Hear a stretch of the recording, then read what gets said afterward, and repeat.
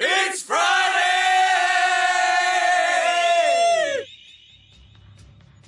Okay! Tokyo! South America! Australia! France! Germany! UK! America! Here we go. Head On with Bob Kincaid. 3 hours of conversation, cussin' and a discussin' with America's only born and bred Southern liberal talk host. Head On with Bob Kincaid is brought to you each night by Coal River Mountain Watch. Coal River Mountain Watch invites you to become part of the solution, part of a sustainable future, part of the uprising against mountaintop removal. Coal River Mountain Watch, crmw.net. And now, from high in the hills of beautiful West Bicod, Virginia, here's Bob Kincaid on the Head On Radio Network. Well, howdy.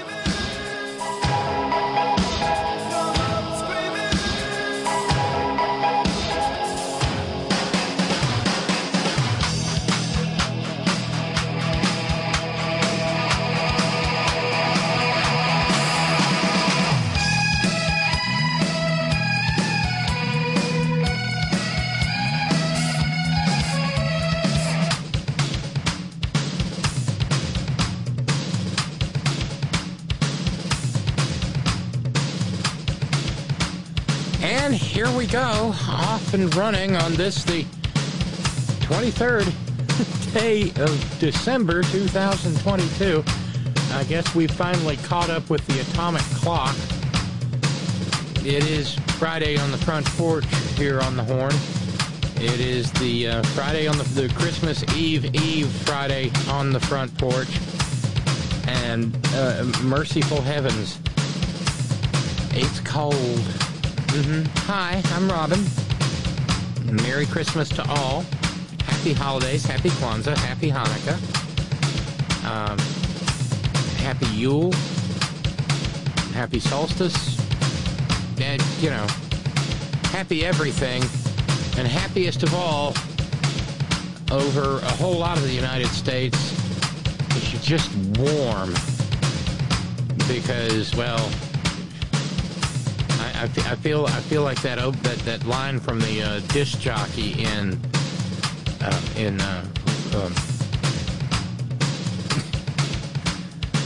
Groundhog Day. Rise and shine, campers!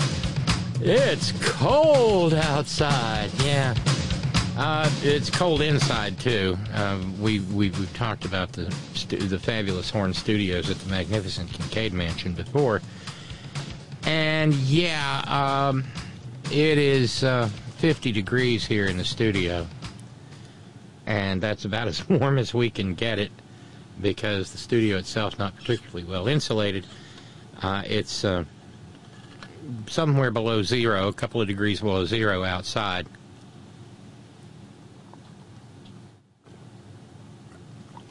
And what that means is well, I will do my best. Oh, dear God, the water bottle made noise on the radio again. Oh, whatever. How shall we do? That bougie water bottle.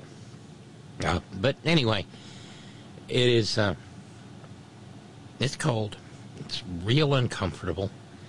And, well, I'm looking forward to the Friday on the Front Porch conversation. And then the minute that the upload is done, by God, we'll be out of here. Actually, what I'm going to do after we're done, and it's going to be a hateful enterprise to engage in. Probably going to go and jump in the car and go across the river and see if I can find some more propane bottles, because everybody around here where I refill the big 20-pounders, well, for some reason or another, they're out. Which probably means Walmart will be out too, so that'll probably be a wasted trip, but it's not like you can call Walmart and find out. At least I haven't been that fortunate as yet. But like I said, we'll figure out a way to get through this. And of course, it's cold enough that, well, the little portable heat pump / air conditioner isn't doing much good because, well, it's It's too cold for heat pumps to work. But hey, there's an upside. I'm not dosed to the eyes on caffeine. So that's a good thing. I'm glad that's over with. Let's see. I think I've got like 3 or 4 layers of clothing on, so I'm moving around a bit like the Stay Puft Marshmallow Man. I feel a little bit like Ralphie in the, never mind. So anyway, every program here at the Horn begins with gratitude, and this program is no different. And so we say thank you, of course, to our 23rd day of the month subscribers. And that means we say thank you to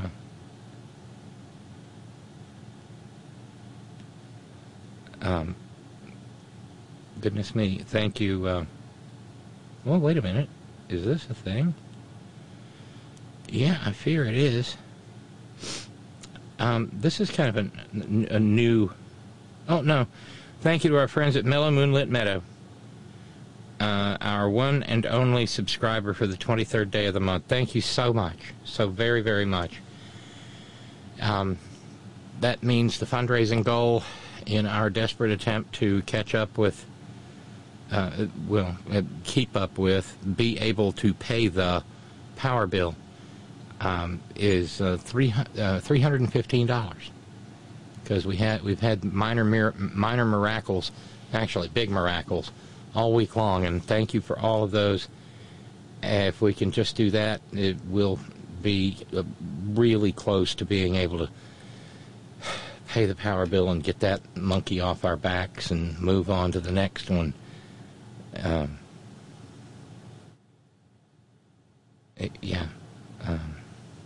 Sorry, I'm not at my very best this evening because,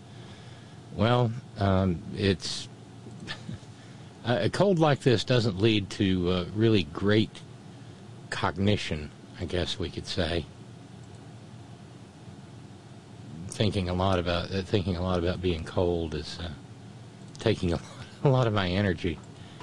But if you pop by the Horn chat room, you'll be greeted by early arrivers Kid Mark and Squeaky, and capably moderated by a longtime inveterate, indefatigable veteran chat room moderator Sparky, and capably assisted by Horn chief agronomist and mathematician Roger in Oregon, and the Merry Wacky Zany real-time multimedia madcap extravaganza will be Merry Wacky and Zany. Program note, beginning Tuesday, Tara Devlin and I will be filling in for Mike Malloy, so you'll get a double dose Tuesday, Wednesday, Thursday, Friday, I'll be here for this program, and then Tara and I will do the Malloy program. So I hope you enjoy that as much as we will enjoy doing it.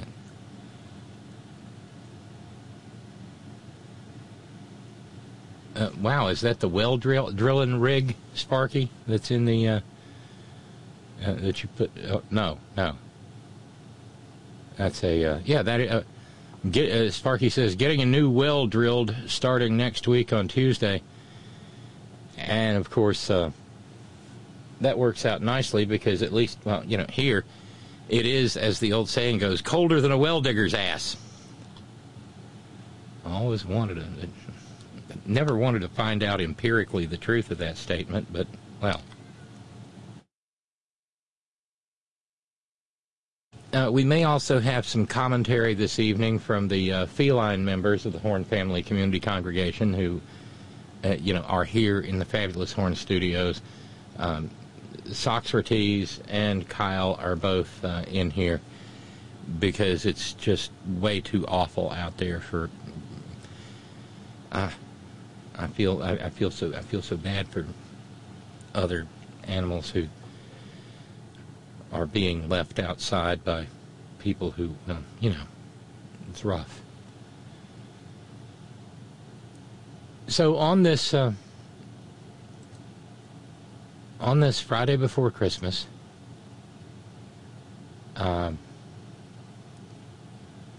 we at least have the good news that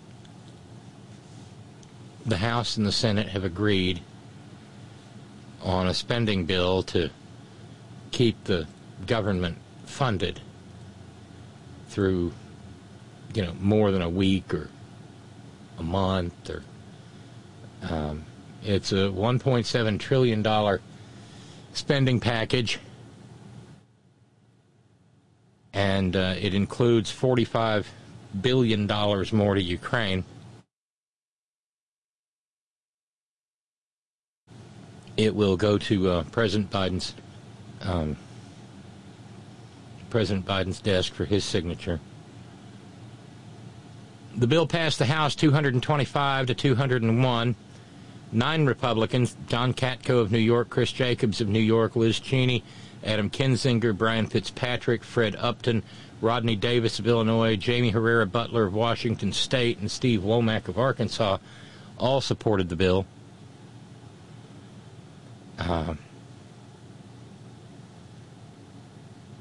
AOC voted no. Representative Rashida Tlaib voted present.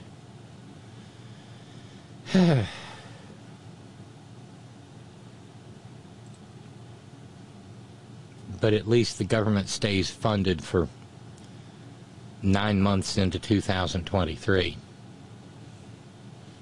Ron and Raleigh asked, did anyone answer my question from yesterday? Volodymyr Palachuk, famous in Hollywood. Flavia got that. It was, of course, Jack Palance. Yeah. That's why I kept saying, pick up the gun. Pick up the gun.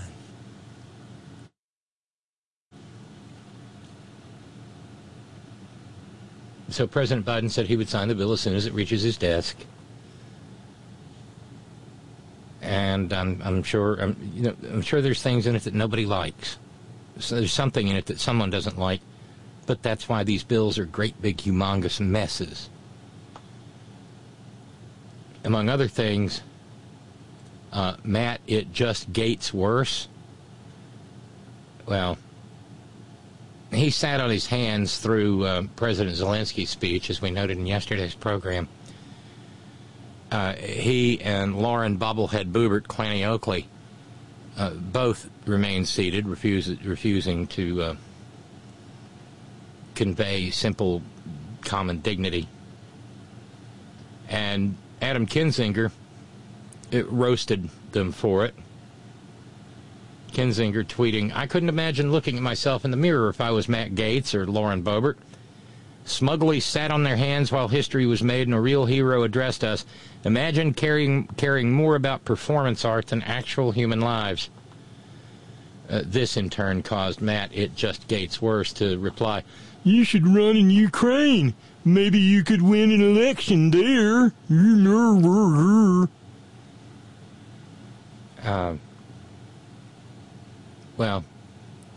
Then the guy who was caught funneling money in exchange for sex to an underage young woman, well, he offered up a statement. President Zelensky should be commended for putting his country first, but American politicians who indulge his requests are unwilling to do the same for ours. He did not change my stance on suspending aid for Ukraine and investigating fraud in transfers already made.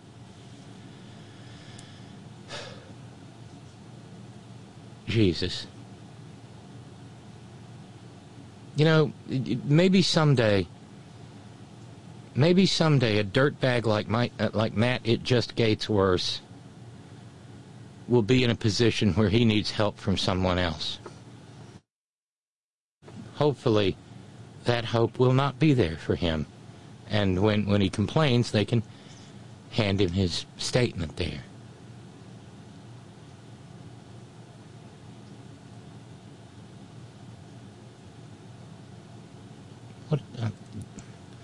Well, it kind of reminds me of the philosophizing of a famous man. You dick! Uh-huh. Exactly.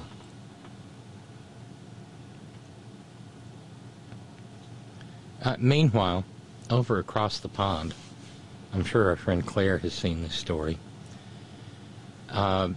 There's a Twitter hissy taking place over some vile woman in the UK. Video came out of this gross, self-hating woman who stood across the street from a women's health care center. Her name is Isabel Vaughn Spruce. And she was in the Birmingham, England area, standing near the BPAS Robert Clinic in Kings Norton in Birmingham.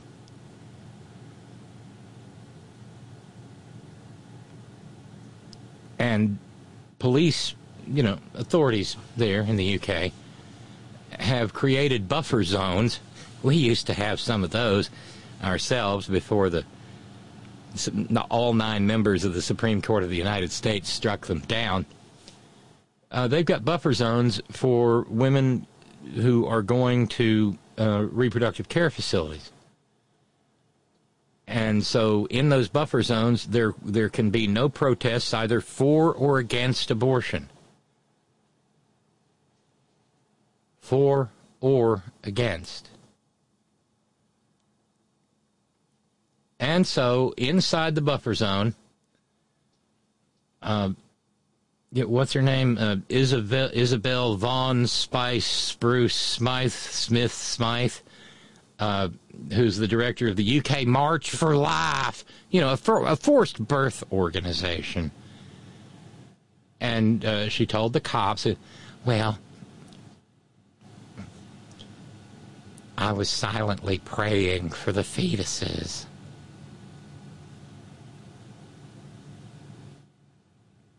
And she was arrested, as she should have been. An officer walks up to her in the video and says, "Hi, lad, why are you standing there?" That sounds Australian, doesn't it? Yeah, I'll stay away from the accents this evening. And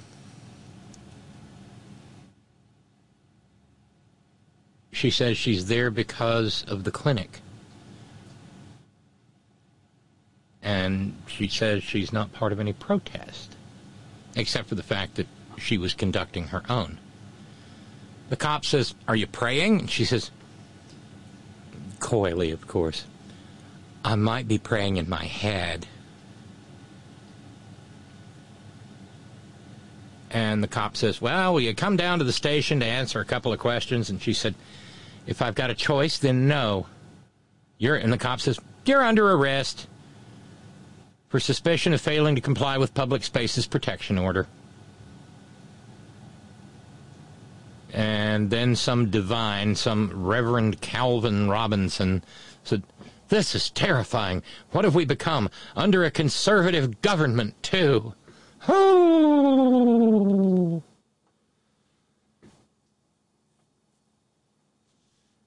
And then some asshole named Sohrab Ahmari, who is a Catholic author and the founder of Compact Magazine, said, "Oi, you got a license to pray in your head, man?" There, got my accent back. Yay. Another forced birther named Emily Rarick said, "This is absolute madness. How can someone be arrested for praying?" Oh, honey, study the Reformation. People were arrested for all kinds of stuff and got a lot more than arrested. Catholics like Sohrab Ahmari lopped the heads right off of Protestants. And Protestants lopped the heads off of Catholics. So it's really better that we just have no protest at all and people just mind their own damn business.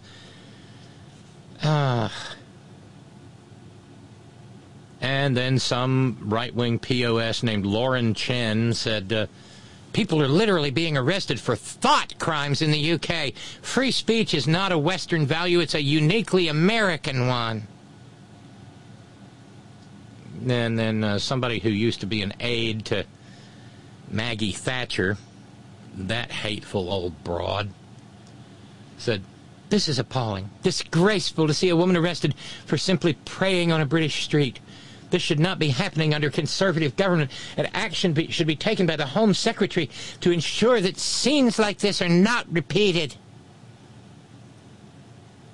Well, maybe this allegedly Christian woman should read the words of her own avatar, who said, if you need to pray, go into a closet, pray your little head off, and then come out and go about your business, and don't be like the Pharisees who pray loudly in the streets, for they have their reward. You know what? I bet that's not in the conservative Bible, is it? And then Nate Hochman over at the National Review. Remember, the National Review is the original home of American racism and white supremacy. Sorry, but imagine not having a First Amendment. Right. Because the First Amendment is nothing more than a life support system for the religion industry now. Thanks for confirming that, Nate. The American disease spreads.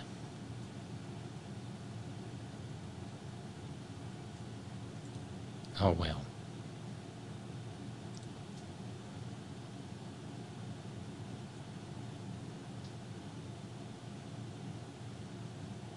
No, she was not, Ralph. A uniquely American thing. Was she American? No, she wasn't. No. Odd, Lee in New York points out, that there's still a buffer zone around the Supreme Court. Just wondering. Oh, yeah, they struck down the Massachusetts law that created the buffer zone, but they kept their own. It's like 60 feet or something ridiculous. Because, well, the Supreme Court are special. And they don't want to have their tender fifis hurt. As to Matt Gaetz needing help, Steve in New York said, if Matt Gaetz needs help and I can offer food and water, I will not be like him and refuse to give food and water. I'll be sure to offer my shit and piss as his sustenance. Whoo! Somebody's in a state. Not gonna push back real hard on that, Steve. Oh, and earlier, yeah, I made a mistake last night. Dave in the Blind looked it up. John Wilkes Booth was born in Maryland, and Maryland was a border state with plenty of Confederate sympathies historically. Here's Dave in the Blind.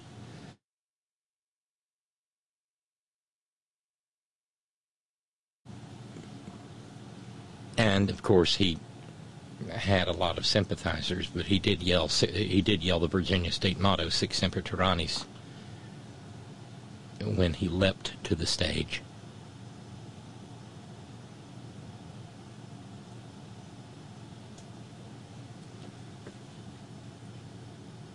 So, let's see.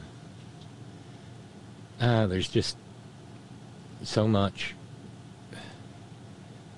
This is a fun one, in a way.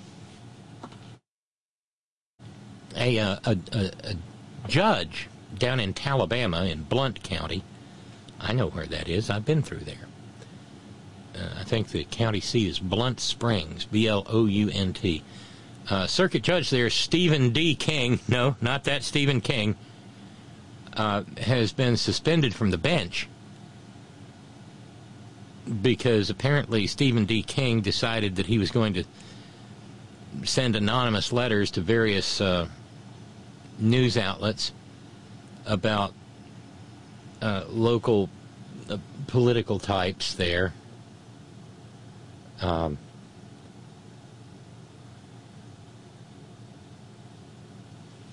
The letters that Judge Stephen King sent questioned the fitness for office of a police officer and 2 county commissioners.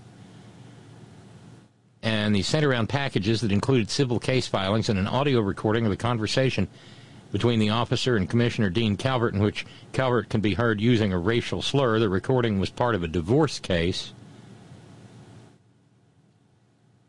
So King wanted to make sure people knew about that, but he didn't quite have the courage of his convictions. At least not enough to put his name on them. Now, the judicial complaint said, although the conversation and comments captured in the recordings are reprehensible and offensive, Judge King's conduct of authorizing the anonymous letter compiling the pleadings constitutes impropriety or... Hey, look, there it is. We were talking about this just last night. The appearance of impropriety and is inappropriate for one that holds judicial office. And it would seem to be correct. It does create the appearance of impropriety. But of course, so too does swanning around with a bunch of hard cases and dead enders at a Matt Schlapp and Mercedes Schlapp Christmas shindig, as Brat Kavanaugh did.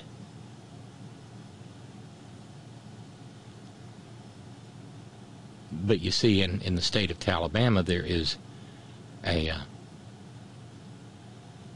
court of the judiciary that handles ethics complaints against judges. We don't have in the United States, on the federal level, we don't have anyone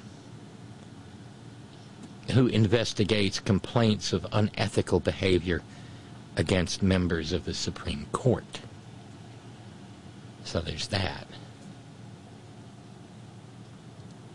But let's not camp out on the corruption solely in Alabama. Let's check in Butler County, Ohio, where Roger Reynolds, who is the auditor of that county, who is, of course, a Republican, has been busted and convicted for felony public corruption. And according to Fox 19 there in the Buckeye State, Reynolds, 53, of Liberty Township, faces 6 to 18 months in jail. The jury deliberated all day before returning not guilty verdicts on the other 4 charges. 1 count of bribery, a 3rd-degree felony, 2 counts of unlawful interest in a public contract, a 4th-degree felony, 1 count of unlawful use of authority, a 1st-degree misdemeanor, and a previous charge of misdemeanor campaign finance violations was also dismissed. But he is looking at 6 to 18 months in the stir for his felony public corruption. But he's a Republican in a red state, so one wonders if he'll do any time at all. The report said Reynolds was accused by the state of using his public office for personal gain for himself and his family. The charge he was convicted on relates to his proposal for Lakota local schools. He's kind of walking in the footsteps of his glorious leader. He wanted to use public money for the schools to build a golf academy on private property at something called Four Bridges Golf Course, where he, Roger Reynolds, lives and holds a membership.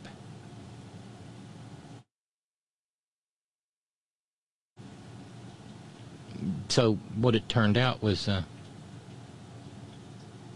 3 developers testified against him. The former treasurer of Lakota Local Schools testified against him. But here's the punchline. The local Republican Party endorsed him for another term, even though he was under indictment. He was unopposed by any other Republicans in the primary and got reelected by a 2-to-1 margin in his maggoty district outside Cincinnati.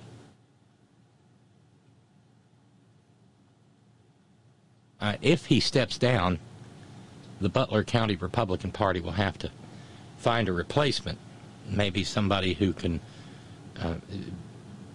pick up the torch and see if they can't extend the graft and corruption there in Ahia.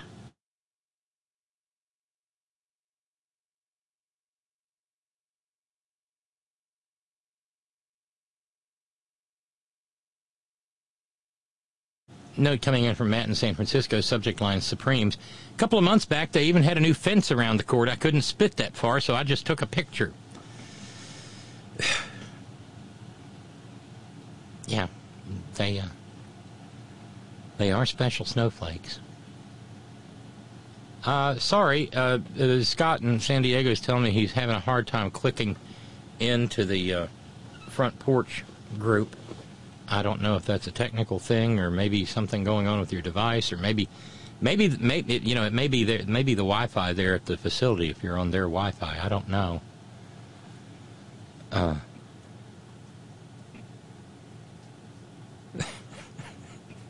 Well, I'm glad you're pondering the deep questions of our lives, Darlene. Darlene in Connecticut says, "Can a street be British? Like, I'm kissing Valentino by a crystal blue Italian stream. Can a stream be Italian per the Bangles and their 80s song Manic Monday?" These are the deep questions I ponder daily. Well, we all need a hobby, Darlene. Crystal blue Italian, and the way they say a crystal blue Italian stream. Stretching out the second syllable. Didn't Prince write that lyric? Something makes me think Prince wrote that one. Same with Nothing Compares to You, that Sinead O'Connor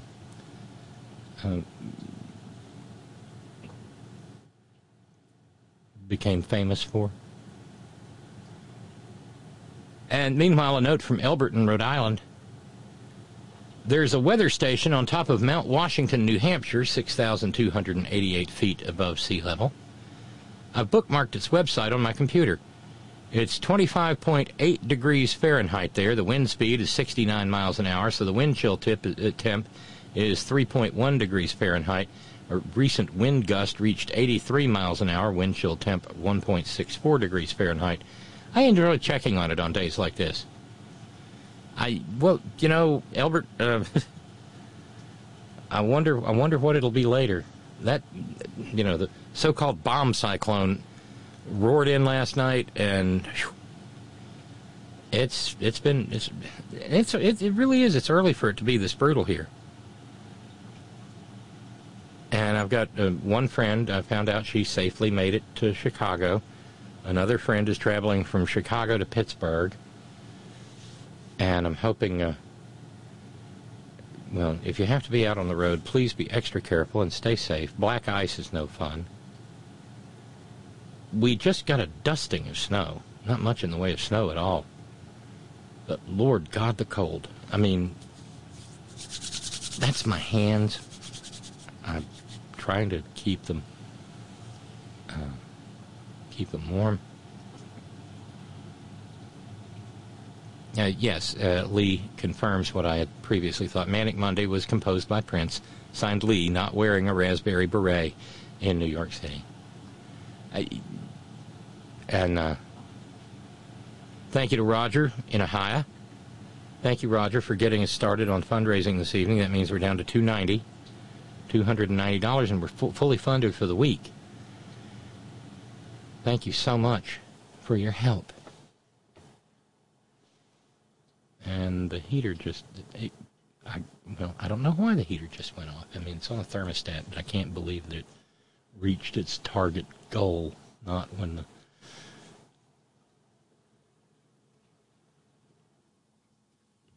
the Seth Thomas clock says that it's... Oh, wait, it's up to 54 degrees in here. Everything's going to be just wonderful.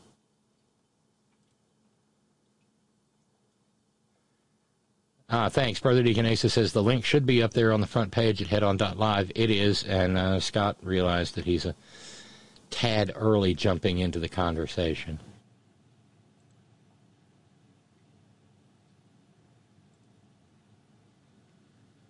Okay, so Lee in New York is not wearing a raspberry beret, but Matt in San Francisco wants to know, but is he driving a little red Corvette? Yee-hee. Yeah. Baby, it's much too fast. Right. And there's something kind of bittersweet yesterday. Nancy Pelosi gave her final press briefing as Speaker of the House.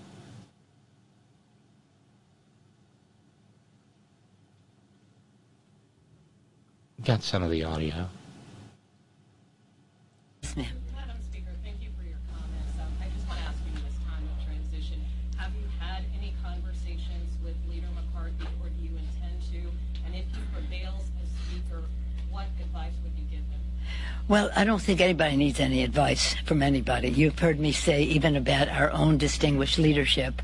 I'm not going to be the mother-in-law who comes in and say, this is the way my son likes his turkey stuffing, his scrambled eggs, or anything else. They have to have their own vitality about it all, and they do. And so as far as he is concerned, yes, we haven't had any formal conversations, but we interact, and I'm just hoping that on January 3rd that they'll be expeditiously able to elect a speaker so that we can get on with the work. I don't know how Congress. she said that with a straight face. And just so you know, this may interest you.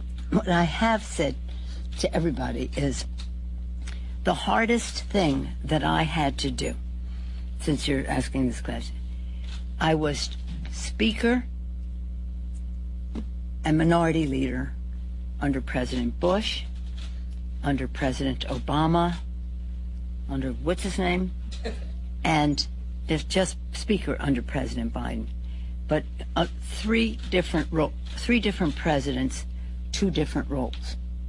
The hardest thing that I had to do in all of the, say, let's just talk about the three. The hardest thing that I had to do, and I said this in friendship and in love and all the rest of that, is when we had a Democratic president and we were in the minority, and we were in the minority as minority leader to sustain a presidential veto. Because the Republicans would roll out stuff that sounded like a chocolate sundae, but it's more like doggy do. But it looked good, and it played well in districts, and people say, oh, this is good. No, it ain't good. It's terrible. It undermines the Affordable Care Act. We have to sustain the presidential veto. This is not a casual vote. This is not a casual vote. So I'd rather be writing the Affordable Care Act or any other massive legislation than to have to go to my members and say, my friend, in friendship, I really need your vote to sustain the president's veto. That was the hardest. Yes, ma'am. Wow. Under what's his name? Well, yeah. I was Speaker and Minority Leader under President Bush, under President Obama, under what's his name, and just Speaker under President Biden. What's his name? Oh, God, she's so good. I'm going to miss her so much. I know. She's not nearly ideologically pure enough. But damn, what a woman. What's his name? Ouch. It's good. I know she knows my name. She knows my name. I told her my name. I got the best name. Only the best name. She knows it. Sir, we know you know she knows your name. Everybody's very knowledgeable about your name, sir. Here's that bottle of ketchup you asked for.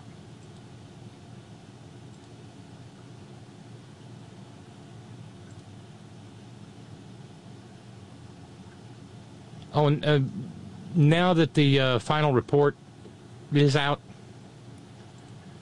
turns out that Tangerine Tiberius wanted his own Praetorian cohort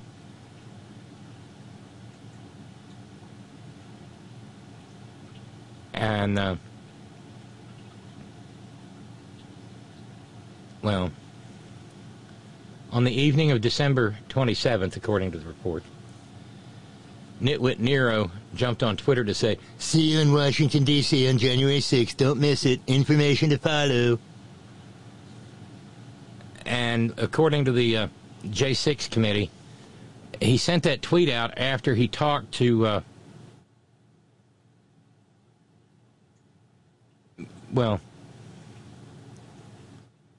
someone by the name of Justin Caporale, who helped produce the Clavern rally at the Ellipse. That same evening, December 27th, Nitwit Nero sat down with a number one son, Trader Tot, and Kimberly Gargoyle, and they spoke, and she spoke with rally organizer Caroline Wren during the meal. So Kimberly Gargoyle was up to her beetling eyebrows in the terrorist attack too. Maybe she can be indicted. That would be nice.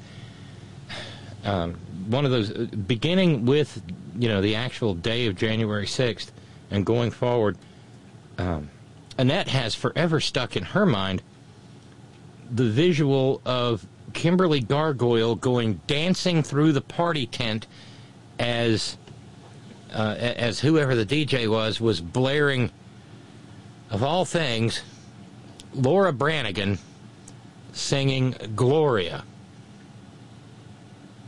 which is not the same Gloria as, Jimi Hendrix and others did.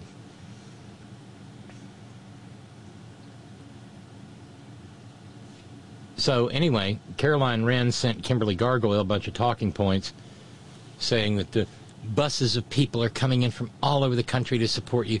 It's going to be huge. We're also adding in programming the night of January 5th. And then there were a number of calls with the White House staff. And then by December 29th, they had solidified an idea, and Wren wrote to Caporal and said that after the speech on January 6th, maybe a call to action to march to the Capitol and make noise. So the plans for a march on the Capitol were launched, at least in part, from the White House.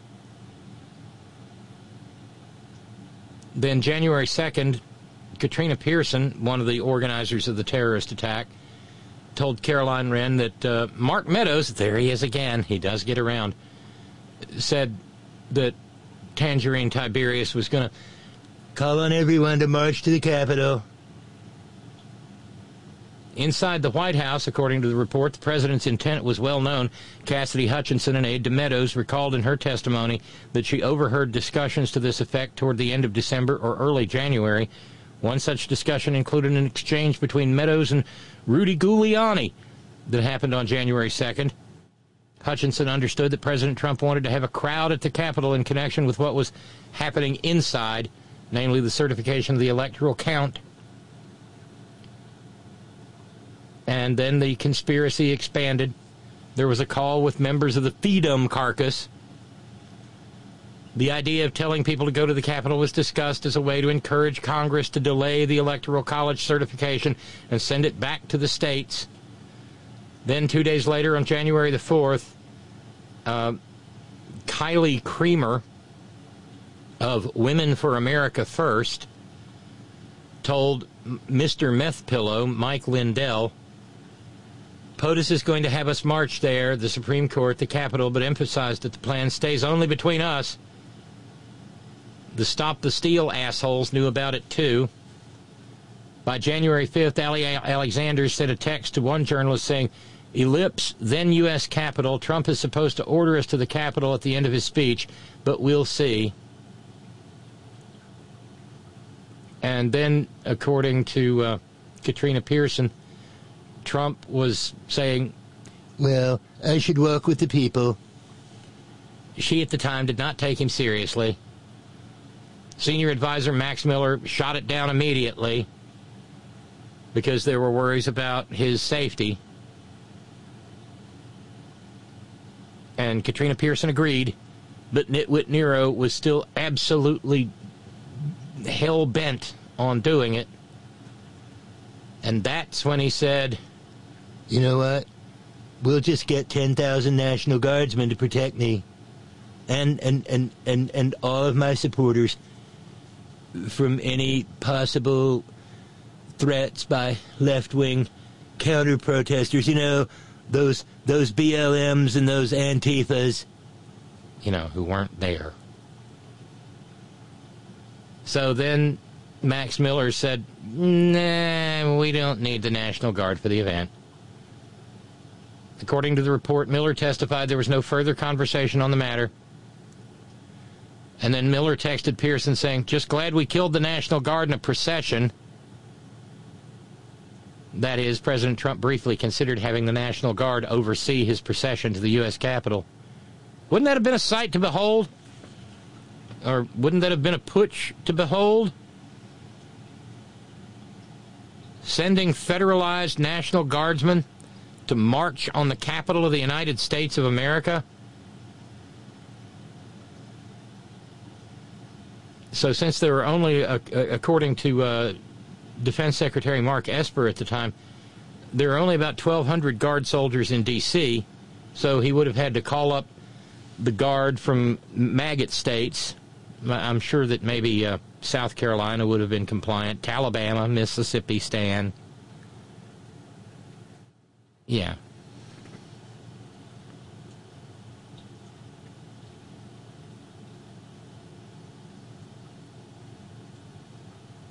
Then, you'll find this at Appendix 2 on page 742, a comment that Mark Meadows sent an email on January 5th. Mark Meadows said the D.C. National Guard would be on hand to protect pro-Trump people.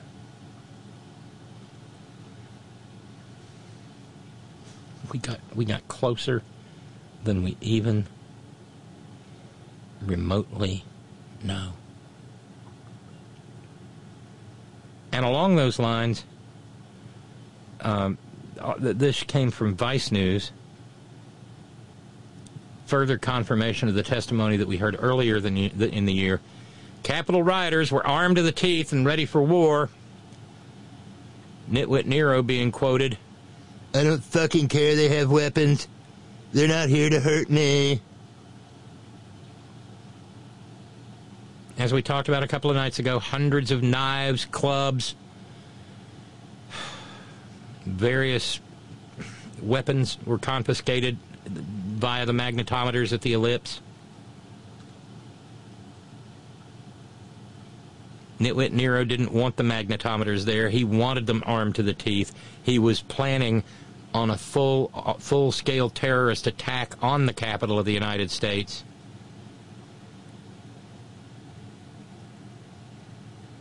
It was Tony Honorato, the Secret Service Deputy Chief of Staff for Ops, who said that, told Nitwit Nero, there are people there that won't come through the magnetometer because they have weapons that they don't want confiscated by the Secret Service. And that's when Nitwit Nero said, I don't fucking care that they have weapons. They're not here to hurt me. They can march to the Capitol from here. He was described as effing furious, but the magnetometer stayed up.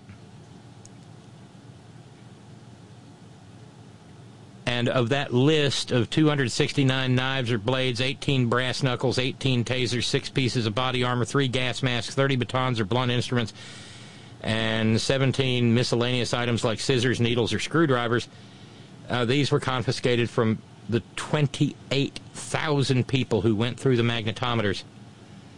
28,000. There's a commentary hiding in there somewhere.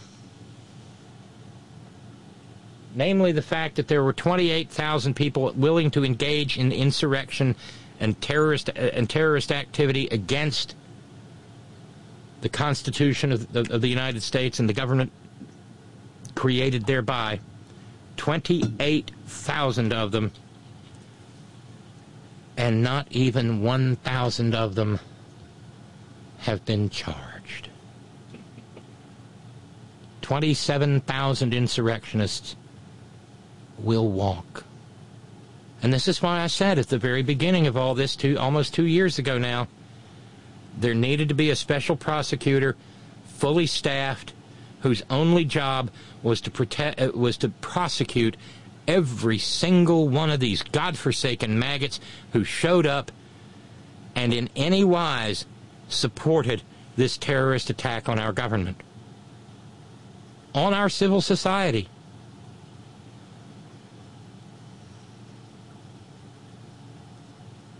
The report contains the quote, the mob President Trump summoned to Washington, D.C. on January 6th was prepared to fight.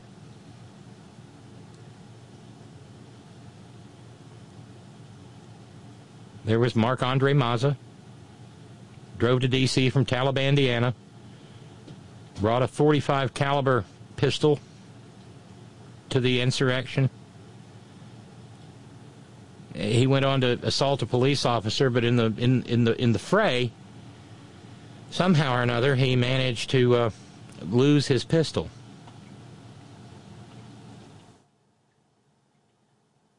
Speaking to investigators later, Mazza said that he was looking for Nancy Pelosi, and that investigators would be here for a different reason, his words, if he had found her. He got 60 months for assaulting a police officer and carrying a pistol without a license. 60 months. That's just 5 years. Just 5 years for treason.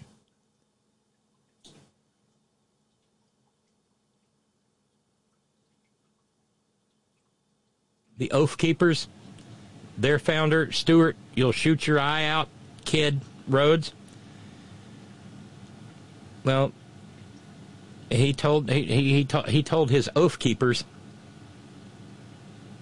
that D.C. law said they couldn't have a blade longer than 3 inches, and said, y'all keep the knives low profile, will you?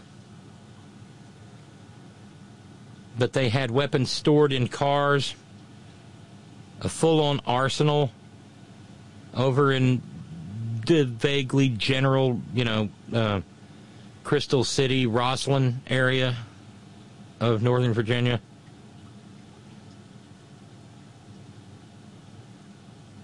The California Patriots D.C. Brigade went back and forth messaging, talking about bringing hatchets, bats, metal flashlights, maybe even firearms. They said, we need to be ready and willing to fight like 1776.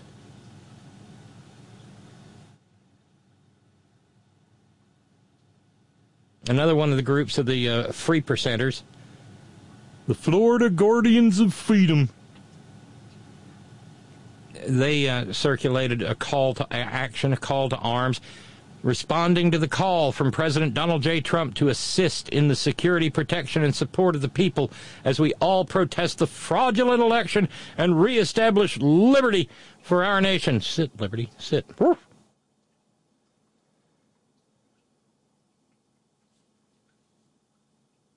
The guy who led this group of terrorists put up a safety video on Facebook.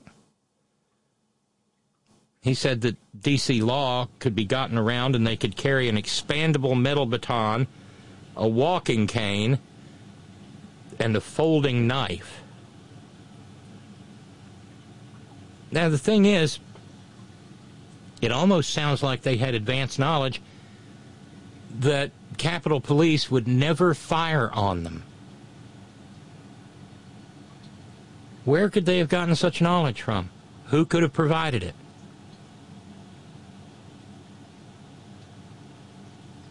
The committee's report also notes that at least 3 people brandished AR-15s right there in D.C. in front of police officers.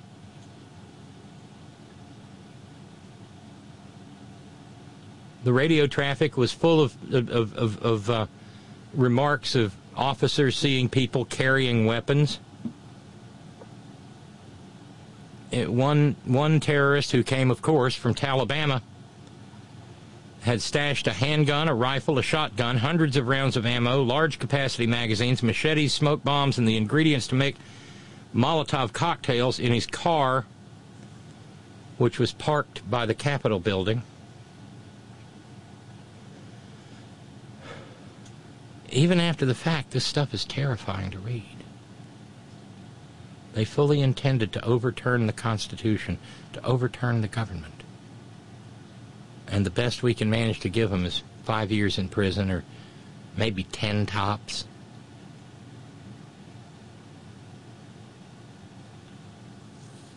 You realize, of course, that if Nitwit Nero is prosecuted, indicted, prosecuted, if he is convicted, he will still never see the inside of a jail or die there, as would be just.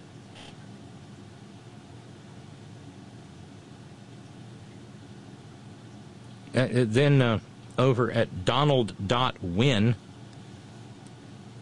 the maggots went so far as to talk about cutting off access to the tunnels under the Capitol. And, well, that's, I guess, where the idea for the gallows came from. Putting a gallows up, quote, so the traitors know the stakes. Another poster put up a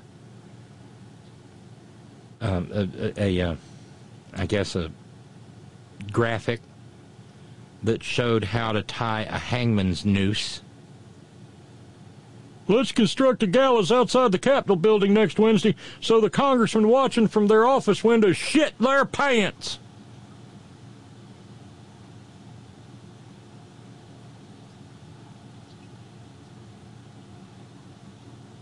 And it all stemmed directly from the then sitting President of the United States of America. And here's the question. How does Jack Smith or Merrick Garland look at all of this and go, let's give him a pass, shall we? Yeah.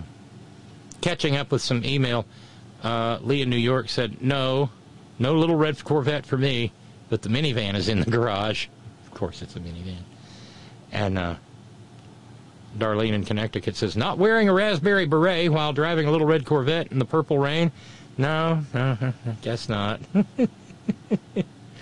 And then Matt in San Francisco adds, subject line speaker, we San Franciscans love our shade. Well, she has learned and learned well. I was Speaker or Minority Leader under Bush, Obama, what's his name? I don't know which I like better, what's his name or the former guy. Both pretty. Stoke the stroke, Nancy. Stoke the stroke. To Donald T. re Nancy P. Hey, stupid. I know you think you understood what she said, but what you heard is not what she meant. That from Scott in San Diego. So we have made it to the top of the hour. I almost have feeling in my extremities. Every now and then I reach my hand down here to the little portable propane heater. I hope it don't melt my nails off. I don't know, I'm in trouble if the gel polish starts bubbling. It is Friday on the Front Porch, and I'm eager to get to the conversation.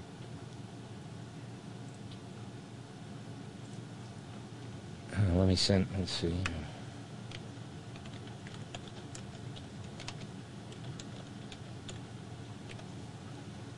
And we'll see what's going on across over the river and through the woods to the old holler tree where we sublet from the Keebler Elves, wherein we keep the Extraordinary Ordinary Roundtable.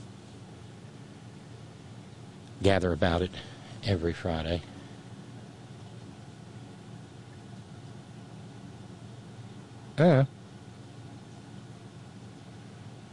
For some reason or another, this thing's... All right.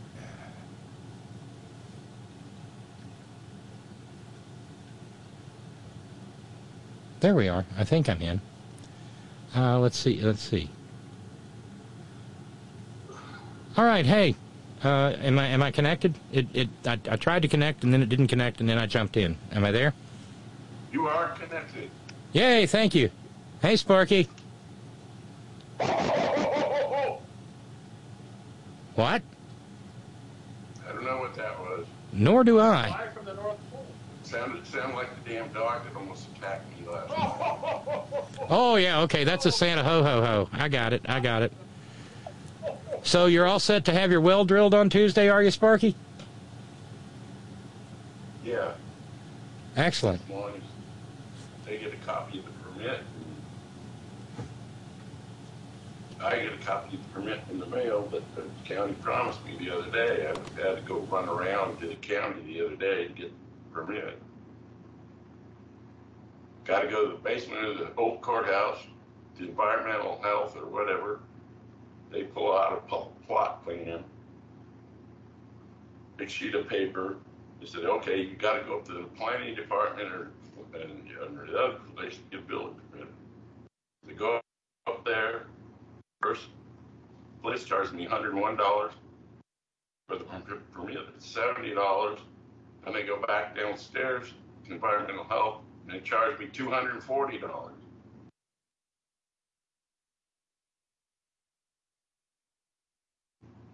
And then, I'm estimating just by the other wells they've drilled that the drillers told me about, it's going to cost me over $11,000. Holy cow. So when they drill, is it, I don't know if it's what it's like there, but is this they drill until they hit water and then you have to pay if you want to go deeper? More than likely. I don't know, my neighbor's well that I've been running off of, Yeah. it was put in to a depth of 140 feet. And their pump, they hung it at 100 feet because I was there watching them. So it's going to be over 100 feet. And they charged $75 a foot.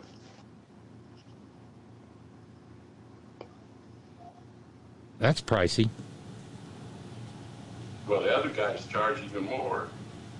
Every well driller in the North State is busy drilling wells somewhere. Like I told you before, you couldn't even get a live person on the phone in most of these places.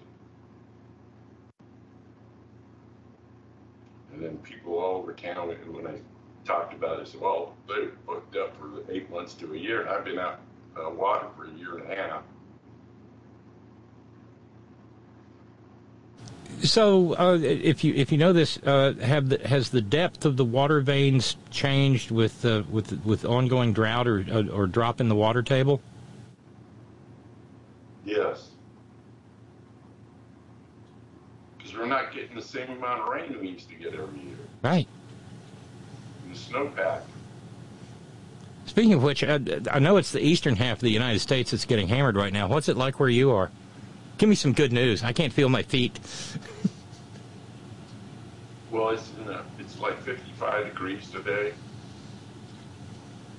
In the mornings, lately it's been around 40. We had a little cold snap here a couple days ago. It was down to 29 in the morning. And then we got 2 foggy mornings. Yeah, I was just before airtime. I was looking at the rain next week. You believe, because the well driller was telling me that. I could ask Alexa, but I don't think she does 10-day forecast.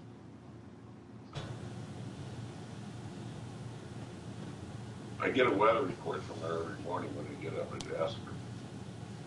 ask her what the temperature is and what's the weather today. Well, it is officially 1 below right now here in the hills and hollers. The overnight low is 4 below. We'll get up to 14 tomorrow, sunny and 22 on Christmas Day. That's so wild, though, because, you know, Christmas Day a year ago, Annette and I were on the road home from Alabama. And when we left Florence, Alabama on Christmas morning, it was 72 degrees. Positively toasty. Well, right now, down in Florence, it's 11.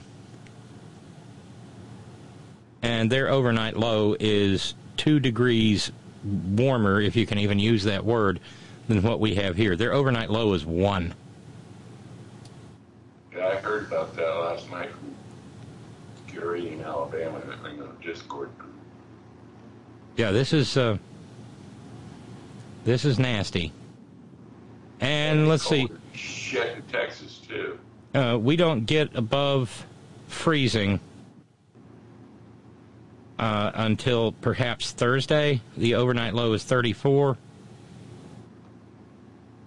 This is, and beyond just simply talking about the weather, this shit is dangerous. I was thinking before showtime about something that happened way, way, way back when I was still doing radio in America's 5th smallest radio market, Beckley. And I had the story of a gas company worker who, at the behest of the gas company, in the midst of brutal cold like this, came and turned off the gas to a household that had a newborn in it and froze the newborn to death. And I remember how furious I was. And it brought it all back. I mean, because and no one was charged. Okay, that should have been at least negligent homicide. But nope. And that's part of why I've been so desperate to make sure that we get the power bill paid here, because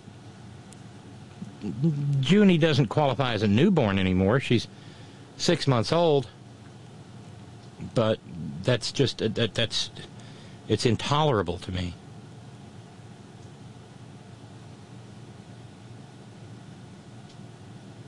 Well, I'm burning oak firewood in the fireplace insert. And the thermostat in the living room says 80 degrees. See, we talk about a lot of, barbecue stuff during the course of the program. But one of the nice things, I've never been a big fan of mesquite, but the one thing about mesquite is that wood burns hot. Hotter than just about anything else, according to what I've read. So does manzanita. I wonder if they're kin. I don't know, but manzanita grows all over the place out here. A lot of these fires, there's big patches of manzanita that burn.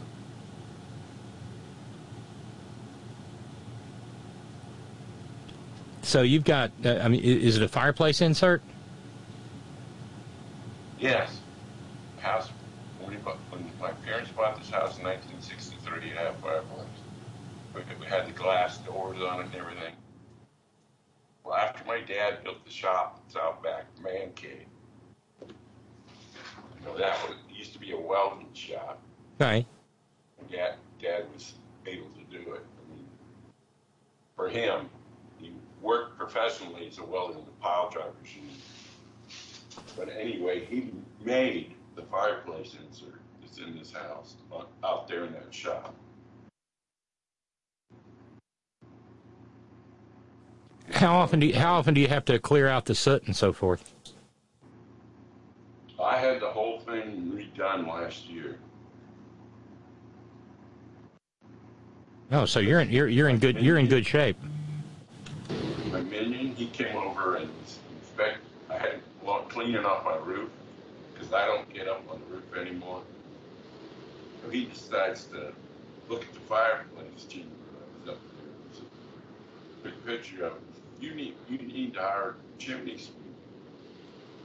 So I went and got a chimney sweep, and then I got the bad news. The fireplace, you need a total top job with the mortar inside of it to get repaired because there's no top cover on the chimney like they put on now.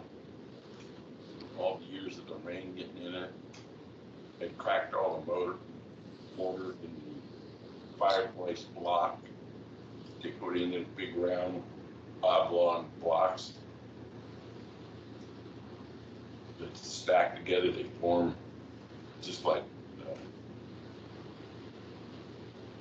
I don't know, any kind of brick or whatever, but they're made to stack and they're high temperature and resistant and everything. And you mop the whole thing with mortar. Anyway, he had to fix that. Came one time, and then when he showed me pictures and stuff, and he said, so I just went ahead and did it. So the whole thing cost me about $2,000.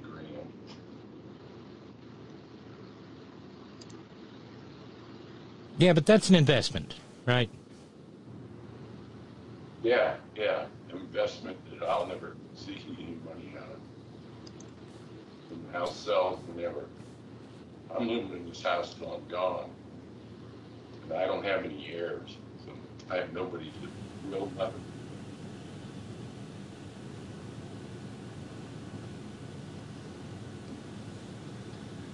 Well, the bottom line is being able to stay warm.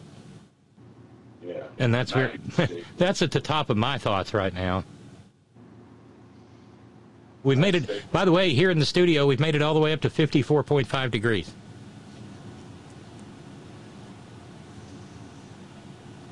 The fireplace has a blower system on it. It blows air around the inner chamber, and it comes out the top of the insert. It's got steel fins on top of the firebox that transfer the heat and blow the air through that. It goes across those fins and it blows out the front.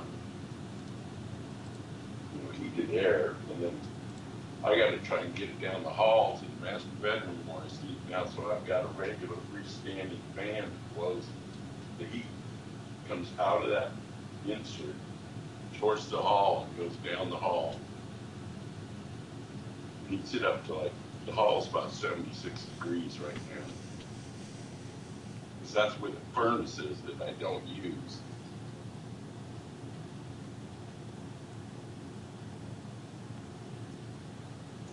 I can get out of giving PG&E a bunch of money, I'll do it. They break me in for electricity. Any penny that you don't give to PG&E is a freaking win, isn't it? Yeah. For gas, because my gas bill is all I got is a gas water heater. So the gas bill's real low. But as soon as I try to run that furnace, then the gas bill shoots way up. Oh, sure. Yeah, that was like Matt writing in, earlier this week or last week, talking about his $5 PG&E bill because of solar. Yeah, well, when I was in the building department the other day, I overheard this young couple, they had some property or something, and they were asking the building department what the requirements were to build a brand new house. So the Cal have a bunch of requirements. And any new house built in California has to have solar. If you put a mobile home or a modular home, no, you don't have to do it. But a permanent house, structure, or anything, you got to put solar on. They passed that. No, it's the future. So, It's absolutely the future. Yeah, I remember when it came out, it said any house built after 2020 had to have solar on the roof.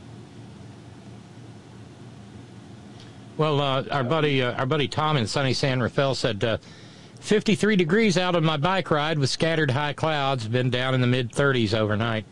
53 would be positively tropical right now here. Enjoy the bike ride. Thanks, Tom. And 54.5 degrees. Lee in New York says, "Are you doing numbers again?" Yeah, I'm dosed to the eyeballs on numbers this evening instead of caffeine, Lee. At least nobody wants you to convert it to Celsius. Yeah, I couldn't do that. Ferg and I had to make a run to the store earlier, and I tried that joke out on him as we were walking out on Kroger's. I said, "Thank God we're not on the metric system. It'd be so much colder today, like minus 20 or something." For my trouble, I got, "Shut up, Dad. That's not even funny." And non-billable Rick, subject line cold, since Monday, the high here in eastern Washington's been 4 degrees, the low of 8 below, with a wind chill of 24 below and 10 inches of snow. Oof. This feels about as cold as it's been since like the winter of 2014 here when we had the Freedom disaster. God, I hope we don't have another one of those. But it's always a possibility. Well, let's bounce around the room a little bit and see who's rounding about. Who's here?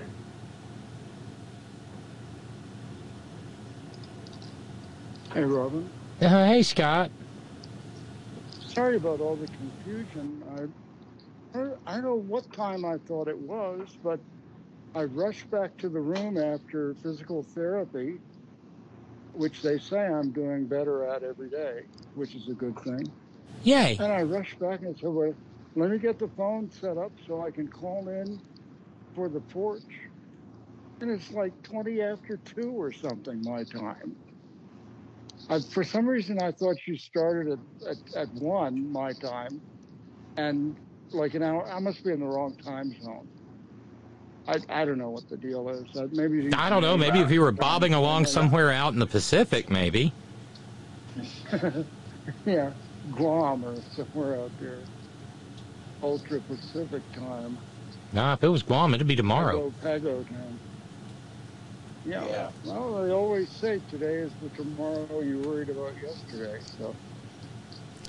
Some of it may be that phenomenon that happens when you've been in a healthcare facility for a while. You kind of lose track. Yeah, the other day I had no freaking idea what day it was.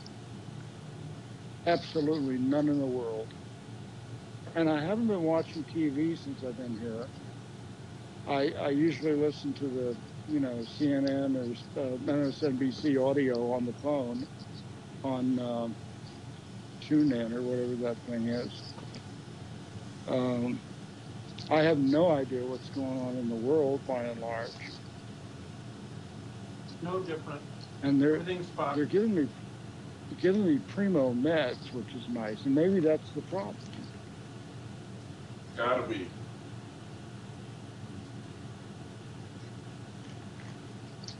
There was after the physical therapy, there was like a little Christmas gathering on the patio outside, outdoors and stuff. But I just wasn't up for it. Last night that expression, he or she slept fitfully. Yes, fitfully. Well, that was me. I always wondered, does that mean you had fits in your sleep? The non-sleep apparently was giving me fits, but I don't know. One good thing is there's a certain amount of regimentation, and the meals are at a certain time. Everything happens at a certain time. The Brussels sprouts are always mushy. I'm way more laid back than that as a general rule. So. Well, if you're there long enough, I'd kind of like to know if that's what they do to the Brussels sprouts. What do they do to the asparagus? Well, I haven't had those yet. Haven't had those yet.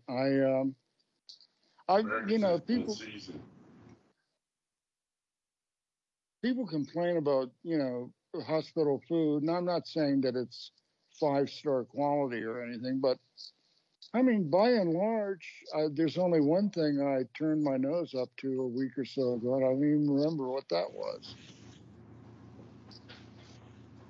Rutabagas? No, I'm sure it wasn't that. Those are those things that look like stalks, but they're like red. Is that right? Or am I No, that's rhubarb. Rhubarb. Well, what are rutabagas? Rutabagas are like gigantic, humongous, really dense, heavy turnips, and they're usually coated in wax. And you have to peel them and then cube. I love them; they're delicious. I don't believe I've ever had some. But then again, I love that. No, rutabagas have a little bit more sweetness to them. They have a sort of golden color, and you season them up right. You can boil them, bake them, what have you. It's a root vegetable, and they're really good. I haven't had any in forever.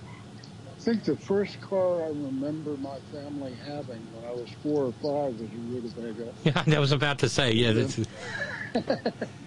was a 53 rutabaga. I think it was 53.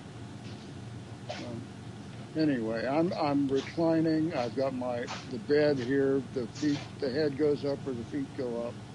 I've got the feet up because they want me to keep those, elevated because of the swelling. The compression socks are working out okay. So how's everybody else? I feel like I have been a stranger. I'm fan-fucking-tastic. Hey, are you now? Scott, you're getting a question from Steve in New York? Yes, Steve in New York. I was hearing what you were saying about your the bed, the reclining, blah, blah, blah, blah, blah. And I was just going to say, it sounds like there needs to be a shout out to Art Linkletter. Say it again. A shout out to Art Linkletter. Art Linkletter. Oh, yeah. Rick Stack. Was that the Craftmatic that he used to advertise? No, the Art Linkletter was that chair that, like... Yeah, the stair chair. Stair chair. As I mentioned before, it was Art Linkletter. It was Edward G. Robinson. The weird thing is about him, I don't know how much you know about Linkletter. On TV, he seems so kind and genial and stuff. But I've read in various places that he was quite the unpleasant fellow in real life. And richer than Midas. Well, anybody who would lend their name to that chair, I would expect to be a really nasty, horrible person. But yes, it is true. Billable Rick has his hand up. Hey, Billable. Hey, what's going on, everybody? It's you, man, and your connection seems to be working. Well, you know why? I'm not at the office. I'm at home with COVID. No. Yes, yeah. Tested myself. I had a slight fever in the early evening last night. Came back to Stars. Tested myself. I was positive. This all started. We had a Christmas party like 10 days ago, a couple of Mondays ago, and somebody at the party was obviously positive. And Star noticed symptoms a day later, roughly Tuesday evening. We were all together for probably 3 hours in a small room, so a lot of contact with about maybe 15, 20 people. And so she got it, and she tested positive on last Thursday night. I tested negative then, and I slept in the same bed, but with the window like wide open with a lot of air and not facing away from her. Managed not to get it on Thursday night, Friday night, Saturday night, Sunday night. Tested negative on Monday morning. I thought, oh, I'm good. I'm cool. And there was another woman at the office who, on the same day that Star tested positive, wasn't feeling that well. I asked her if she had tested. She hadn't, and I suspect that she just didn't want to know. And so I don't think she ever did a test. And I probably got it from her. I just came down with it like yesterday. So I'm here at the office, and that's actually why, or not at the office. I'm at Star's house, just trying to isolate here. I haven't done any Christmas shopping. Haven't done jack shit. My son was flying down, or was to have flown down from Seattle, and stay at the house in L.A. And his flights all got canceled. So it's going to be a real shitty Christmas here, unfortunately. Sorry to, be the effing ray of sunshine, but I guess I'm stealing your thunder, at least for this week, Robin. Really? I mean, I'm not feeling that bad. It's like a head cold for me, because I've been like vaxxed 4 times, and this is my second time around with COVID. I'll be fine. I just have to get a lot of rest, take it easy. I'm trying to. I had them deliver a laptop. Actually, Star's kid. So I take it you will not be seeing Brian for Christmas. He'll be Christmasing by himself up in Seattle.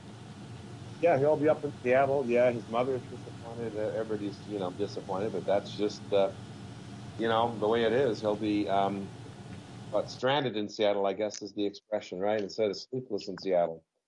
So just one of those things. I guess it's my turn. Maybe I wasn't careful enough, They shut down the Seattle airport because of iced runways. Yeah. But I haven't talked to Brian today, but the story is that he tried to drive to the airport. He had a 6 a.m. flight, supposedly. So he drove there like at 3 a.m., and it was, I guess, very harrowing. He grew up in L.A., so he doesn't know how to drive in snow and ice. And so I think he barely made it to the airport and got there and tried to talk to a customer service representative to get a different flight or whatever. Yes, nothing happened. He was 3 hours and then turned around and went back home, is my understanding. So. Oh, what a frustrating mess. I know, no kidding. And well, I guess, I wouldn't have been able to see him anyway because, I would have COVID and I'd have to quarantine through Tuesday, and right. He would have been leaving on Monday, He was going to just come for a long weekend, but, we'll manage something else, I imagine. I'll probably have to fly up there and maybe we'll go skiing, in Mount Rainier or whatever, or nearby, and, just see what we can make of it, Yeah. But it just sucks because Christmas or winter holidays. Yeah, that's the problem with winter holidays. It's like they have them at the precise time when people should not be gathered together in big groups. I mean, the 2 times in the last year that I've been in big groups, I've gotten COVID. On New Year's New Year's Eve last year, I was like 1 month post-booster or 1 week post-booster, and Star got it first, and then I got it maybe like 4 days later, 5 days later, and then most recently after our office Christmas party. So it's almost like I just feel like, in the future, no more big get-togethers for winter, forget that, Yeah, and that's why I was asking the question the other night that I asked.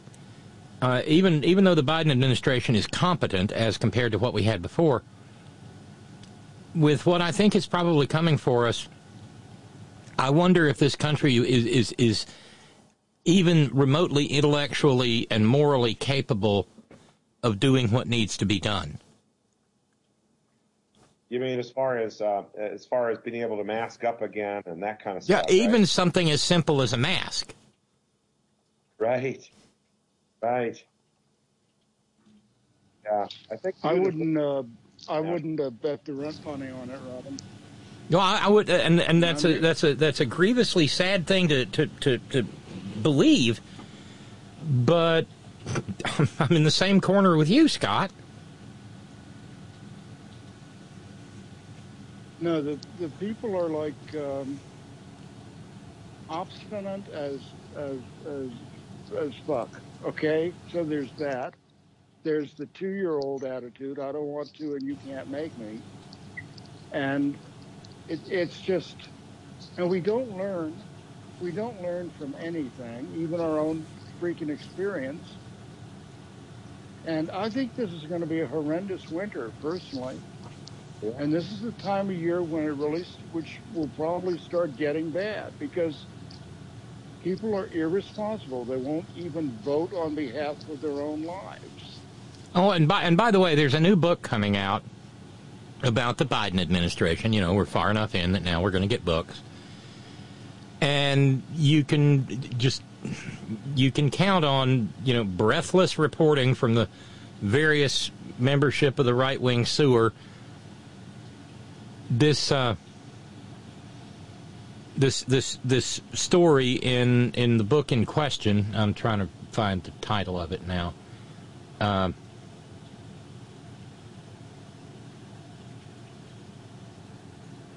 There it is.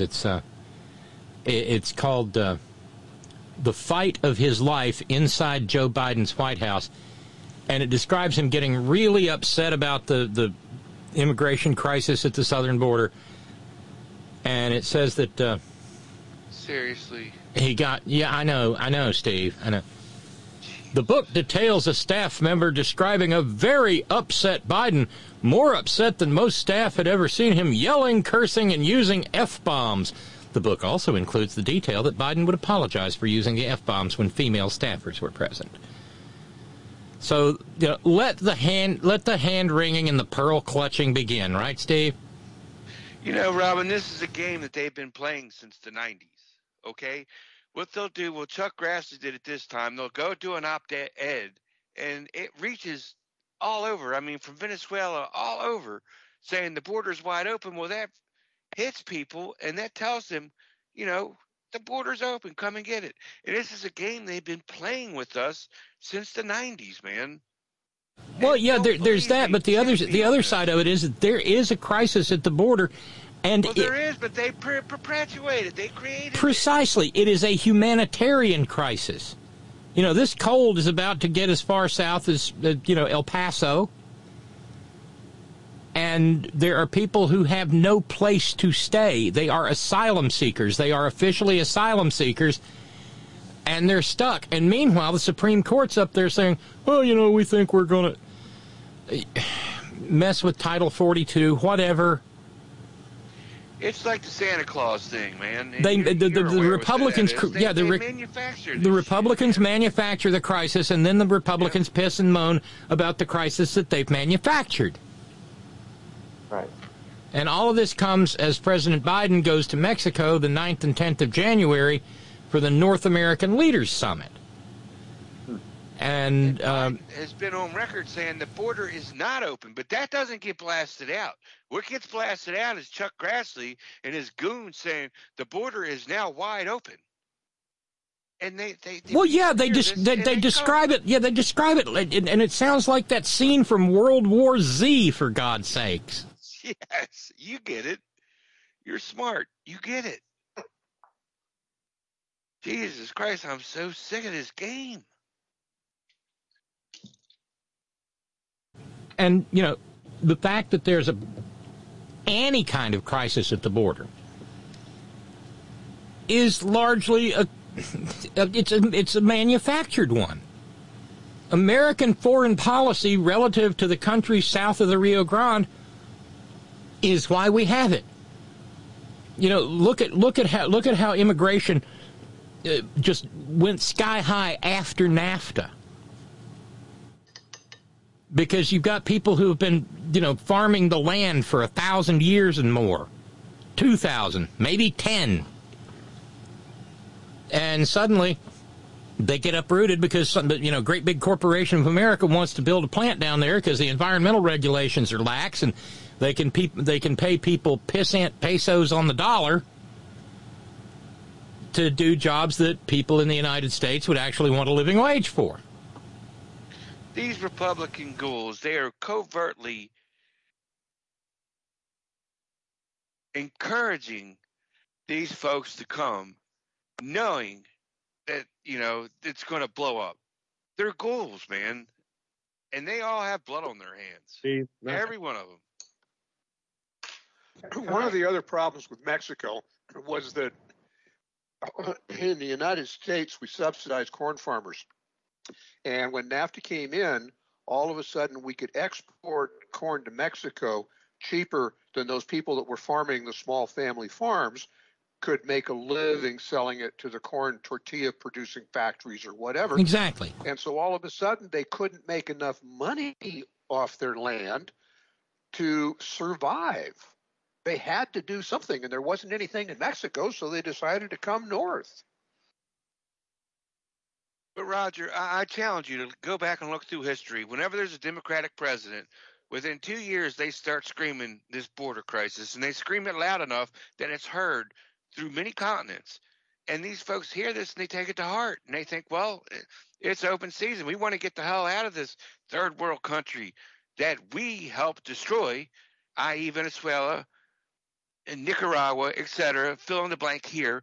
And they all start heading towards the border because the Republicans are dog whistling and telling them that it's wide open. Well, I'm not denying that at all. I'm just saying there was this other one about the small family farm all of a sudden couldn't make it because of the cheap corn. And you're spot on, too. I mean, it all goes hand in glove. Yeah, it's a combination of being fucked over by Republicans. Oh, sure. And then they try to paint it as, we're just letting all these illegals in for the fentanyl and for the vote. We want the vote. It's so much bullshit. And they're all goals because innocent people, good people that want nothing more than a better lives for themselves are going to die. They're going to get hurt. And it was Ronnie Reagan that brought a whole lot of people in and legalized them all. If you get down to it. And we destabilized their government. Oh, Ronnie Reagan did. And it's been chaotic ever since. Yeah. Salvadoran death squads, anybody? Bishop Romero? Thank you, Robin. Thank you. You cannot blame these folks. And we need the work right now. Let them in. Let them in.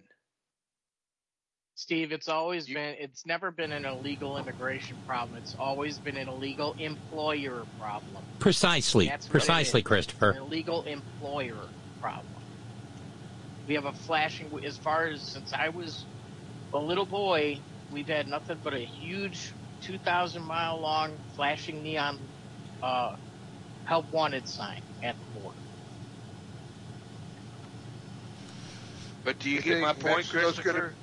Yes. You think Florida's going to recover from those two hurricanes without immigrant labor? Oh.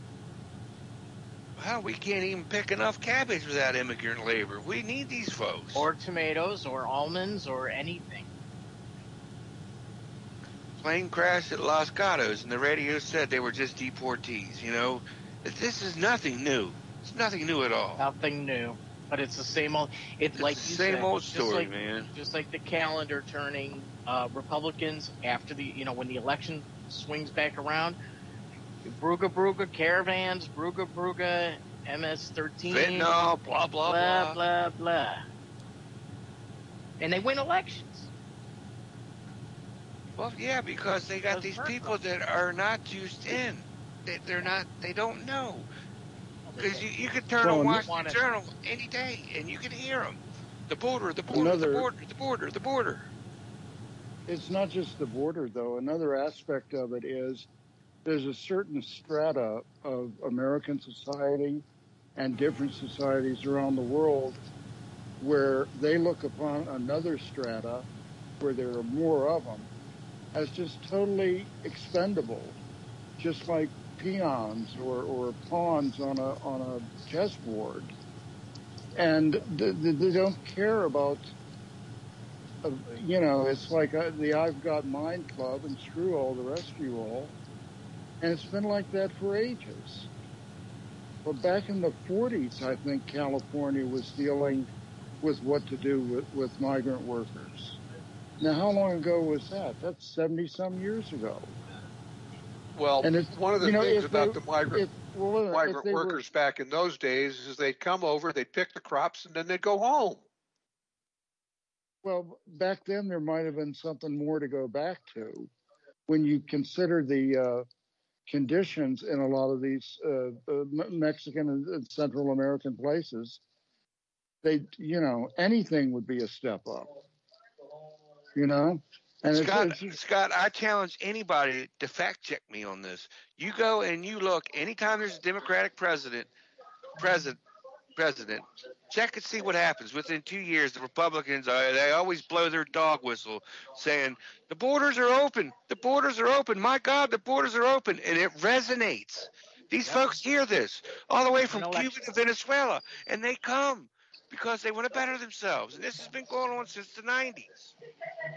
I challenge anybody that can hear me, my voice, check me on this, please. Well, what I was going to say, one of the things that Roger said kind of triggered it for me. If we were seriously concerned about looking at and dealing with and resolving the problem once and for all as best we were able to do, we would have done it by now. But that when when you're dealing with a certain strata who has below it, many steps below it, a larger strata that they view as expendable and somehow less than human, you're not going to get any meaningful change occurring. Well, it's kind of like one of those laws that the late, great Bart Kopp promulgated when he said, when a wealthy person makes a mistake and it makes the wealthy person a lot of money, look for that wealthy person to make that mistake over and over and over and over again. Yeah. Milton Friedman at the University of Chicago said, a desperate worker makes for a happy capitalist. I'm paraphrasing. I remember that. What did Greenspan say? There's a certain requirement in our economy to have a certain amount of desperation for the worker. I think Greenspan said something to that effect. Well, when you get economic anxiety or something like that, yeah, economic anxiety. When those attitudes are built into the fabric of the way things are done, it's no wonder nothing ever gets better.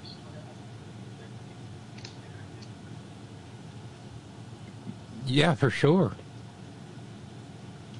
Same reason why unions raise all boats. Exactly. Sure. Yes, Sparky. And you talk about the 1940s in California. You're talking about the era of the rise of Cesar Chavez and giving migrant workers something resembling a voice.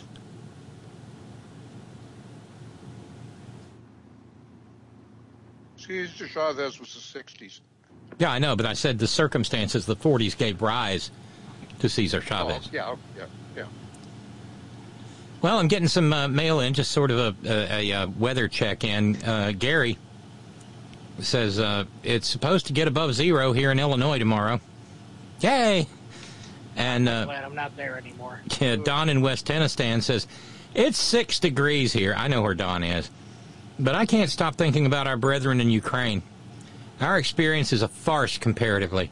I can only imagine what they're experiencing just to catch just a wisp of some kind of warmth.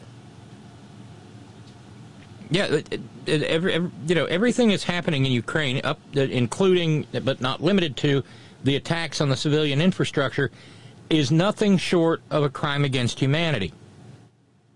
And Putin should be in the dock for it. And I don't feel at all hypocritical about this because nearly 20 years ago, I was saying that George W. Bush and Dick Cheney, before he dicks you, should, and the rest of that filthy crew, that they should have been in the dock in The Hague. So I'm on solid ground as far as that's concerned. I mean, I'm sorry there are some people on on the way out there, our side of the political aisle, who think that Pooty is their, Daddy Pooty, Daddy Vladdy. He's a monster. He's a maniac. And He's a religious fanatic, Robin. no, I don't think he's religious at all. I mean, Well, maybe he's just he's an old school KGB spook. He's atheist as fuck, I'm sure, but he understood that he had to play footsie with the Russian Orthodox Church in order to consolidate power. Would you say his hatred for the LGBTQ plus community is real? Yes. Or no? Yes. Well, okay, that is. But it's not rooted in his religious beliefs, you don't think? No. Look, the Soviet so-called communism preached the gender equality between men and women, but there was no room for no. There was no room for anything but heteronormative sexuality, and certainly no room for gender exploration. So his speech about that horse shit with the prince that was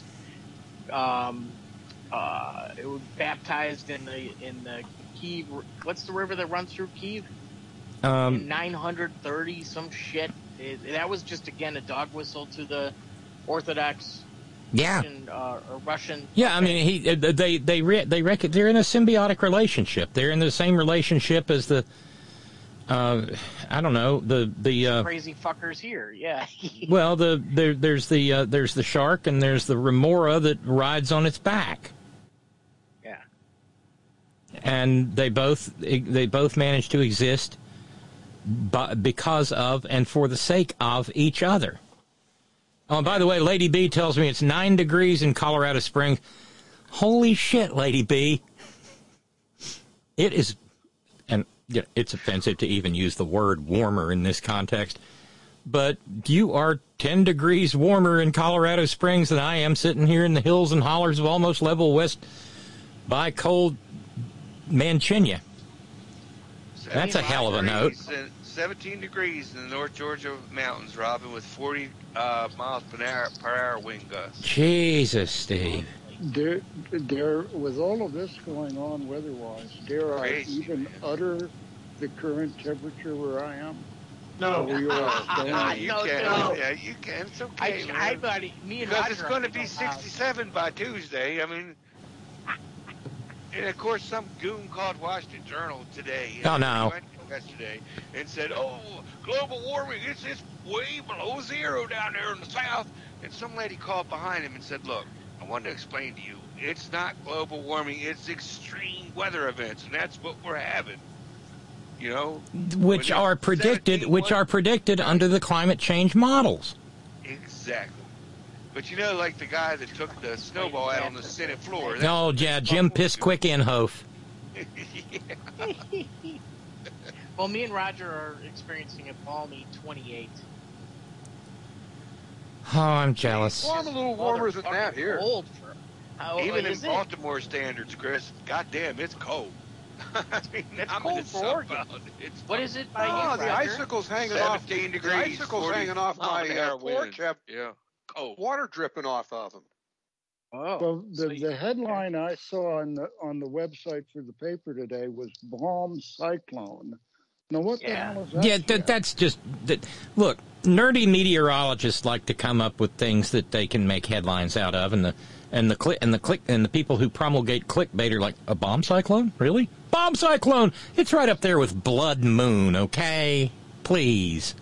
The polar vortex had a baby. That's what it is, guys. And they named it rock and roll. Jesus. But I mean, it's the jet stream dropping extremely south. Well, the other night on the news, last night I guess it was, I did hear the news anyway. Down in El Paso, they were giving out soup to people, and the guy sat down his little cauldron of soup, and then when he picked it up, it had frozen. So it must be awfully cold. Yeah, it makes me wonder if Rafaelito Eduardo Cruz, the anointed booger-eating future king of America, is in Cancun yet. He's gotta be. Well, he usually goes about this time of year, doesn't he? When it's time to figure out the budget or keep the government when from the power defaulting. goes out in the entire state of Texas. But only Time to one, his go. daughter, wants And to leave go, the and I fucking think dog she's there. Oh, they've doesn't got. want to go anywhere with him anymore. Yeah, they've got. I'm sure they've got they've got their daughter locked down so far in some sort of godforsaken conversion therapy shithole that we won't hear from her until she's 30. Assuming, of course, she makes it there, and I hope she does. My heart just breaks for that child. Note coming in from Jude. Be like Brittany. Well, yeah, only. Note coming in from Jude. A gift. What a gift, Jude says. Received on this end from all of your voices on air. And especially a comforting one for me, Robin, is that I've met in person 3 voices tonight. You, Chris, and Billable. You've also met Steve. Steve from Georgia Stan. Jude. So that's 4. As far as our weather here and Brian unable to journey home, I'll call him again, inviting him to our home tomorrow on the eve.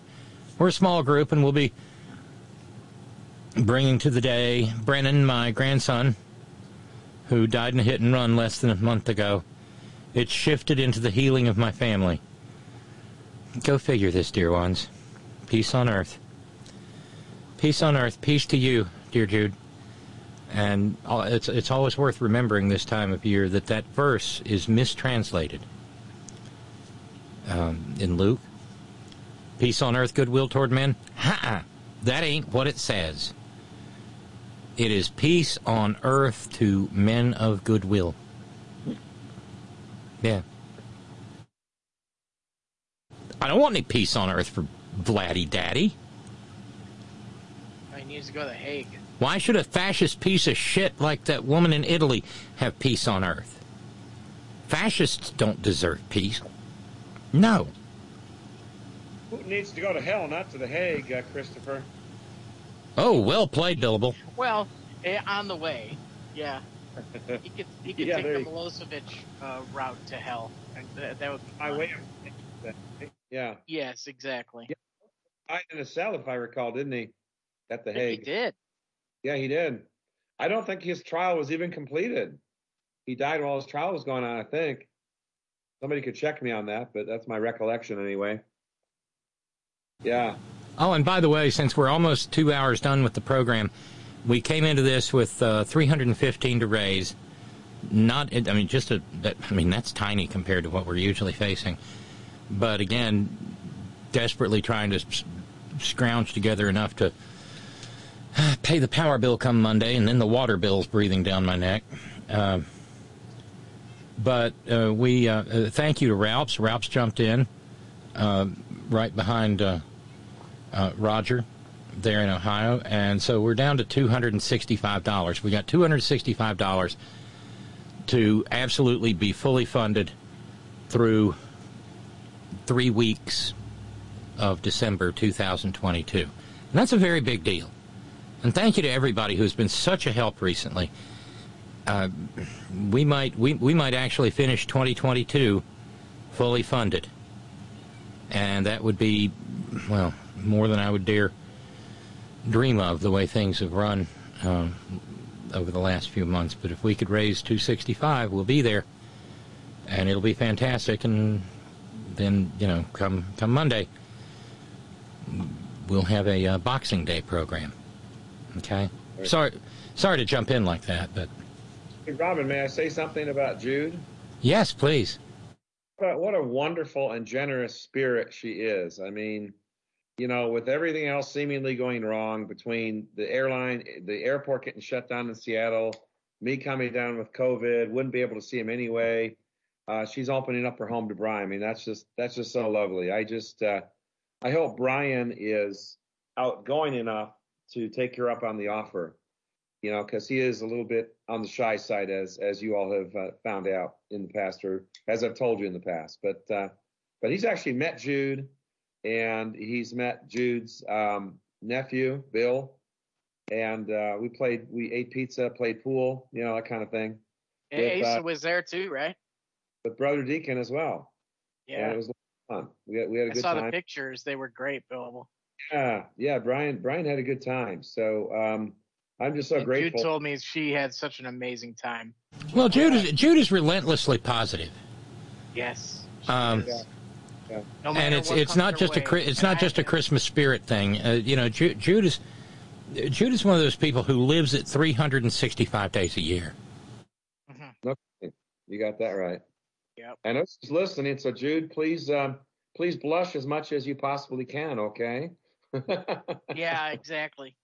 Rick, do you got that XBB variant? That thing going around it can skate by past immunity. I mean, it can skate by vaccines, past infections. I mean, Karen and I started wearing masks again today, and I hate the damn things, but I don't want to get sick, you know? You Seeing have a to. lot more masks around, for sure. I don't know what variant I have. All I know is I tested positive for a the current the antigen test, so I have an active infection right now. Yep. I think my symptoms started yesterday, so I think I'll be in the clear by like Tuesday night or something like that. Good, That's how I calculate it. There's a progressive radio host, David Packman. He got it, and he's fully vaxxed, probably like you are. Yeah, I doubly boosted. I did a little cross boosting. The most recent I got was the Moderna, Pfizer before then. What was the you're one not they in the just hospital. came out with, or the bivalent? I got that one, and it doesn't matter. This XBB thing can get you, no matter. So, but Steve, the thing that we Steve, the thing we have to reemphasize over and over and over again is even with that variant, if you get the current booster, the bivalent booster, it will keep your ass out of the hospital if you get it. And I was going to go there, Robin, and my point was wear a mask too. What's it going to hurt, man? Yeah, it's a lot easier. I hate these dickhead masks worse than anybody, but we started wearing them again, you know? Right, and I mean, I know I've been kind of running around with my hair on fire over this, but again, we are talking about in China. We're talking about 233 million infections and 2 million dead. Right. How many infections per hour? I heard some statistic that was just mind blowing. And the thing is, the Chinese and apparently the vaccine stupid has reached China because even that government can't get their own citizens to take the damn vaccine. Well, who was his name? The guy over in China said, "Fuck it, you want to get it, get it. I'm done. I'm done playing. I'm done trying." That's Xi Jinping. Ping said, if you want to get it, go ahead and get it. And now it's just exploding over there, which is going to create more variants, and we're never going to be. Just get used to. Yeah, we're back to Paul from Parts Unknown's, virus lottery. Yeah. That's 233 million virus tickets this year coming. Good God. Yeah, it's a terrible winter. I mean, unfortunately, fortunately, I'm. For me, it's pretty much just like a moderate head cold. I wouldn't even say it's a severe head cold. Well, thanks to the vaccines, Rick. We give props where they're due. Otherwise, you may be in the hospital if you were one of these maggots. Well, and then there's the post-COVID business with the brain fog and all of that shit. Yeah. I mean, there's stuff that rides behind it. But just to turn it back to China for a minute. That country is so huge in terms of population. Again, 233 million infections isn't even a rounding error to their overall population. But I get the idea that the Chinese are kind of Malthusian about all of this. And it's like, we got 1.4 billion people here. We can lose a few. It wouldn't be the worst thing in the world. Call the herd, right? Yeah, what they're concerned about is their labor supply, because their economy only succeeds as long as they are the primary source of slave labor for the rest of the world. And that's going to spider out to us too. The supply chain, everybody's going to call in sick. I mean, we won't be able to get our goods. We're going to the recession. I mean, we're going to have another inflation. We have two factories. Our company has two factories in China. Yeah. We have to, and if that shit goes sideways, we had to close that plant when it first hit for like a month. They closed for Chinese New Year for 2 weeks anyway, but they extended that another 2 weeks, and everybody's like, "Oh, what the hell's going on over there?" Well, We found out. A Chris, couple months Bernie's later. right. We need to be more self-reliant. I mean, Yeah. Yes. China has become an unreliable supplier of goods to the world. We have to basically, Absolutely. we We have can't to count make on our own stuff.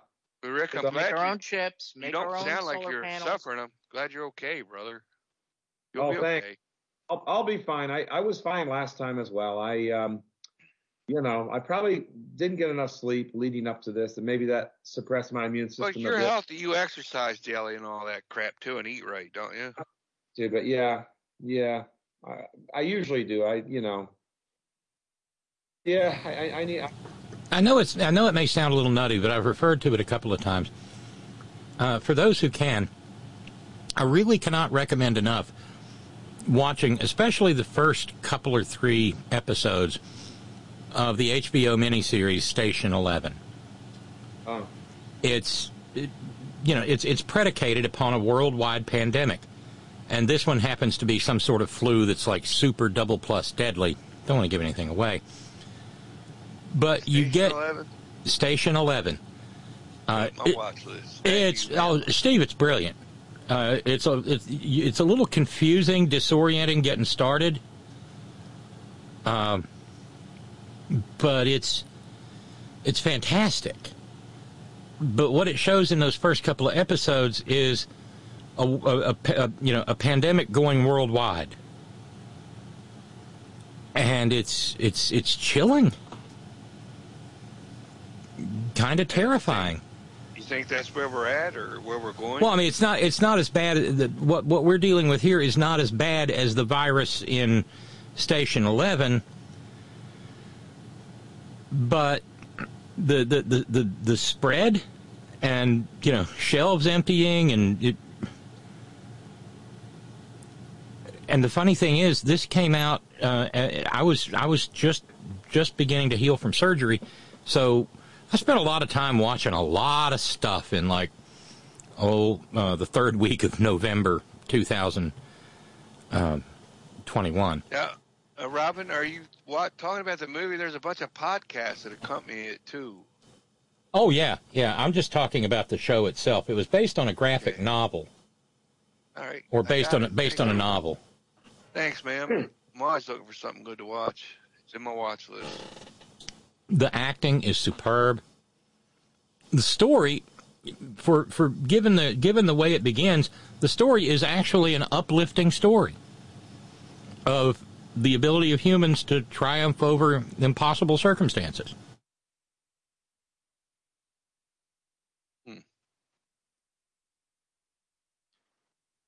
This whole thing was predicted by a book by Paul and Ann Ehrlich called End of Affluence on Epidemic Densities of Population. And we've reached it.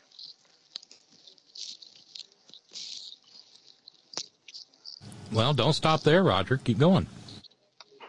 Oh, the thesis is that with the transportation ability that we have with modern aircraft, where somebody could leave Beijing, fly into London for a connecting flight, and then go to New York City and go through the airport and go to the train station and then go to somebody's house. And because our population density is so dense that a virus could be picked up by somebody, and before they ever got sick, they've infected a huge amount of the world, and there is no immunity to the disease, and all of a sudden you have a worldwide pandemic, and it's unstoppable. And that book came out in the late 60s, early 70s. So it's not like we haven't been warned about this shit. Yeah, and I'm just looking at this whole COVID-19 thing as confirmation of what was predicted in the book End of Affluence. And it is a confirmation, I think, Roger, but it's also chilling because as bad as COVID is, there is so much worse out there. Oh my God! I haven't made mention of it, but jungles, yes. I haven't made, and one of the things that gets pointed out is the thawing of the permafrost. There was a story the other day about scientists reviving a 50,000-year-old virus. And then another story a couple of days ago that I saw that I wanted to, well, and this is the time, there is an outbreak of scarlet fever in both the United States and in especially the UK. And we know what scarlet fever is. Yes. It's one of the most pernicious effects of a staphylococcus infection gone wild. Gone wild, yes. It's like a staph infection on steroids, yes. And it can have horrible consequences. And the problem is, you've had people, they detail the story of a kid who died, and they thought, well, just a one-off. Yeah. And it turned, and they gave him basic palliative treatment, and a couple of days later the kid was dead. Because nobody really was, we thought, oh, well, we never see that anymore. Well, welcome to now, and we do. But there was a medical establishment that was not well trained in the diagnosis of it. And so apparently it's having a worse time in the UK than it is in the US because of trouble diagnosing it. Well, it's been eradicated for so long, a lot of doctors could see it and not even know what the hell it was. And that's exactly what happened to the kid who died. Oh, it's tragic. Jesus Christ, man. Hey, Roger? Yeah. That book by Paul Ehrlich, and is that his wife, Anne Ehrlich, or daughter? Yes. Wife. Yeah. Was that like a follow-up book to his original in like 67, 68, The Population Bomb? Yes. Yeah. I read Population Bomb, but I haven't read the other one. What's it called again? End of Affluence. Yeah, I remember seeing it, but I never got around to reading it. Oh, and hey, Christopher, thank you so much for getting us down to 245. Thank you so much. I really appreciate it. Absolutely. Merry Christmas. Merry Christmas to you. And he was pretty much on the right track with that first book, Population Bomb. And this was back over 50 years ago, 67, 68, talking about, the carrying capacity of the Earth. We probably can carry more than we currently do, but it's a matter of resources, not necessarily a matter of the number of people, and it's the equitable distribution and availability of the resources. We produce enough food to feed everybody in the world right now. Yeah. Although the carbon footprint of creating that food creates a bit of a problem. But one of the major problems is that as the population is leaping up in leaps and bounds, we are covering over some of the most productive farmland in cities because the original residences were in the best place to grow food. And as the population increased, the food production gets shoved off to less desirable land, and the housing covers over the most desirable agricultural land. And there's no place better example than the Santa Clara Valley of California, which was a tremendous food-producing area that needed virtually zero irrigation. And now all that fruit production has been moved over to the Central Valley, which requires irrigation. And maybe I'm just an old fart and I'll be dead before it really hits the fan. But the other consolation I take out of this COVID number is that more idiots are dying of COVID than non-idiots. In other words, the people who've gotten vaccinated are keeping out of the hospital and they aren't dying. And the COVID-idiots that refuse to wear masks and refuse to get vaccinated, they're the ones that are dying. So fuck them, let them die. I think I referred to that early on in this thing as the silver lining. Yeah. And I hate to put it that way, but, you know, it's like survival of the fittest or the smartest in this case. If you take a map, of what Roger just said, and you superimpose, you know, the Trump voters, it's nearly identical. The amount of the people who are dying of COVID, and with Trump voters, it's nearly identical maps. You know, and along those lines, I also wondered aloud early on in this thing, or a third of the way through, you know, how is this going to affect the number of voters, us versus them types and smart versus dumb types, you know, in future election cycles? I don't know if there was any data on that just this past election, but it could have been the difference between, you know, us keeping the Senate and is doing as well. Well, I've got an article exactly on that point right here. And hey, Steve, thank you to you and Miss Karen and little Cletus. Thank you. Happy holidays, Robin. Thank you so much. We're now down to 2:25, and we got about 45 minutes to make that. Thank you. Well, I wanted to. Annette found this and sent it along when she heard what we were talking about. It's from the Atlantic. Oh, I love you guys too. How many Republicans died because the GOP turned against vaccines? By Yasmin Tayag. Party leaders are unquestionably complicit in the premature deaths of their own supporters. Good. She notes no country has a perfect COVID vaccination rate, even this far into the pandemic, but America's record is particularly dismal. About a third of Americans, more than 100 million people, have yet to even get the very first shot. Mm-hmm. The single group of adults most likely to be unvaccinated is Republicans. 37% of Republicans remain unvaccinated. Yeah, my sister. Only 9% of Democrats remain entirely unvaccinated. 14 of the 15 states with the lowest vaccination rates voted for Trump in 2020. The other of the 15th of the 15 states is, hi, Steve, Georgia. I can't believe it. Big surprise. Unvaccinated Americans are more likely to be Republican. Republicans in positions of power led the movement against COVID vaccination.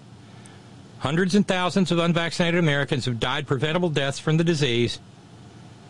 And so it's hard not to reach the conclusion that the Republican Party itself is a vector of transmission for COVID. Well, Mike's right. They're ghouls, man. They are. Well, yeah, they are. And it's killed off their constituents. They don't care. Then they jammed through in this new budget bill that the military cannot force people to get vaccinated against COVID. I know. So here we are. We're sending troops overseas to countries that require vaccinations. Yeah.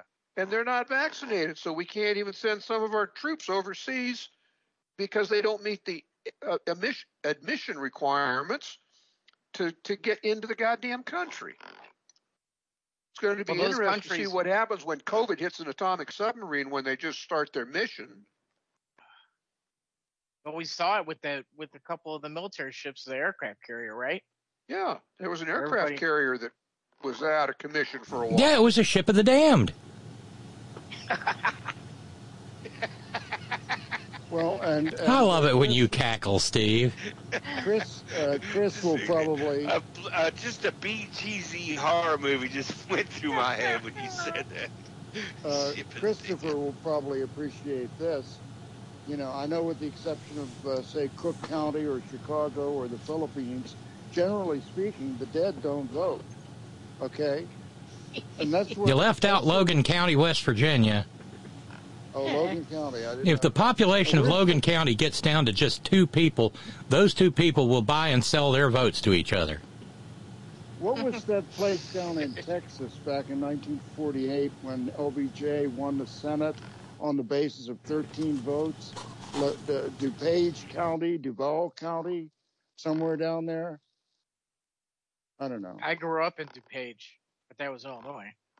Okay, well, I'm thinking of it. So I think it was Duval County down in DUVALL down in Texas back in '48. But they looked at the where you sign in when you vote. It was all done in the same pen and very similar handwriting styles. Lennon was no fool. Come on. Well, Scott, may I take this conversation in just a slightly different direction, lighten it up a little bit? One other quick thing. Go ahead. Getting back to having brought this up about a third of the way through this thing earlier when it was just getting underway, that was a consideration that I had at the time, and I'm glad someone has put in a reputable magazine, an article to quantify it. Because I wondered, seriously, what effect. It's going to have effects in many different ways, and that would be one of them. Who's around upright and above ground to vote? Well, and exactly that, and we will go to in the more fun direction, Steve. But that plays right into this article from the Atlantic. So, some Yale researchers looked at data from Florida and Ohio before and after vaccines were available. Mm-hmm. Okay, before the vaccines were available, there was a 1.6 percentage point difference in the excess death rate between Republicans and Democrats. Republicans were 1.6% more likely to die than Democrats in Florida and Ohio. After the vaccines come out, holy crap, suddenly the excess death rate jumps to 10.4 percentage points. Again, Republicans being the more having the greater excess deaths than Democrats. And one of the researchers said, when we compare individuals who are of the same age, who live in the same county, in the same month of the pandemic, there are differences correlated with your political party affiliation that emerge after vaccines are available. That's a statement we can confidently make based on the study, and we couldn't before. It is deadly to be a Republican. Long before COVID. Holy cow, way before COVID. Malloy was saying it, I was saying it. The Republican Party is a death cult. They're ghouls. So even their own supporters, they consider them expendable and interchangeable and ignorable. They call the herd, baby. Call the herd. What do you think, Steve? Even if it's their own herd. What political party are you a member of? But let me throw out there where I wanted to go real quick, and then we can bounce back to this. No, it's all good. Wednesday was a very bad day for the orange maggot. Can you imagine? Get inside his head, and that's a scary place. You don't want to go there. I don't either. But his taxes came out, something he fought for 3.5 years, okay? There has to be ketchup stains all over Mar-a-Lago.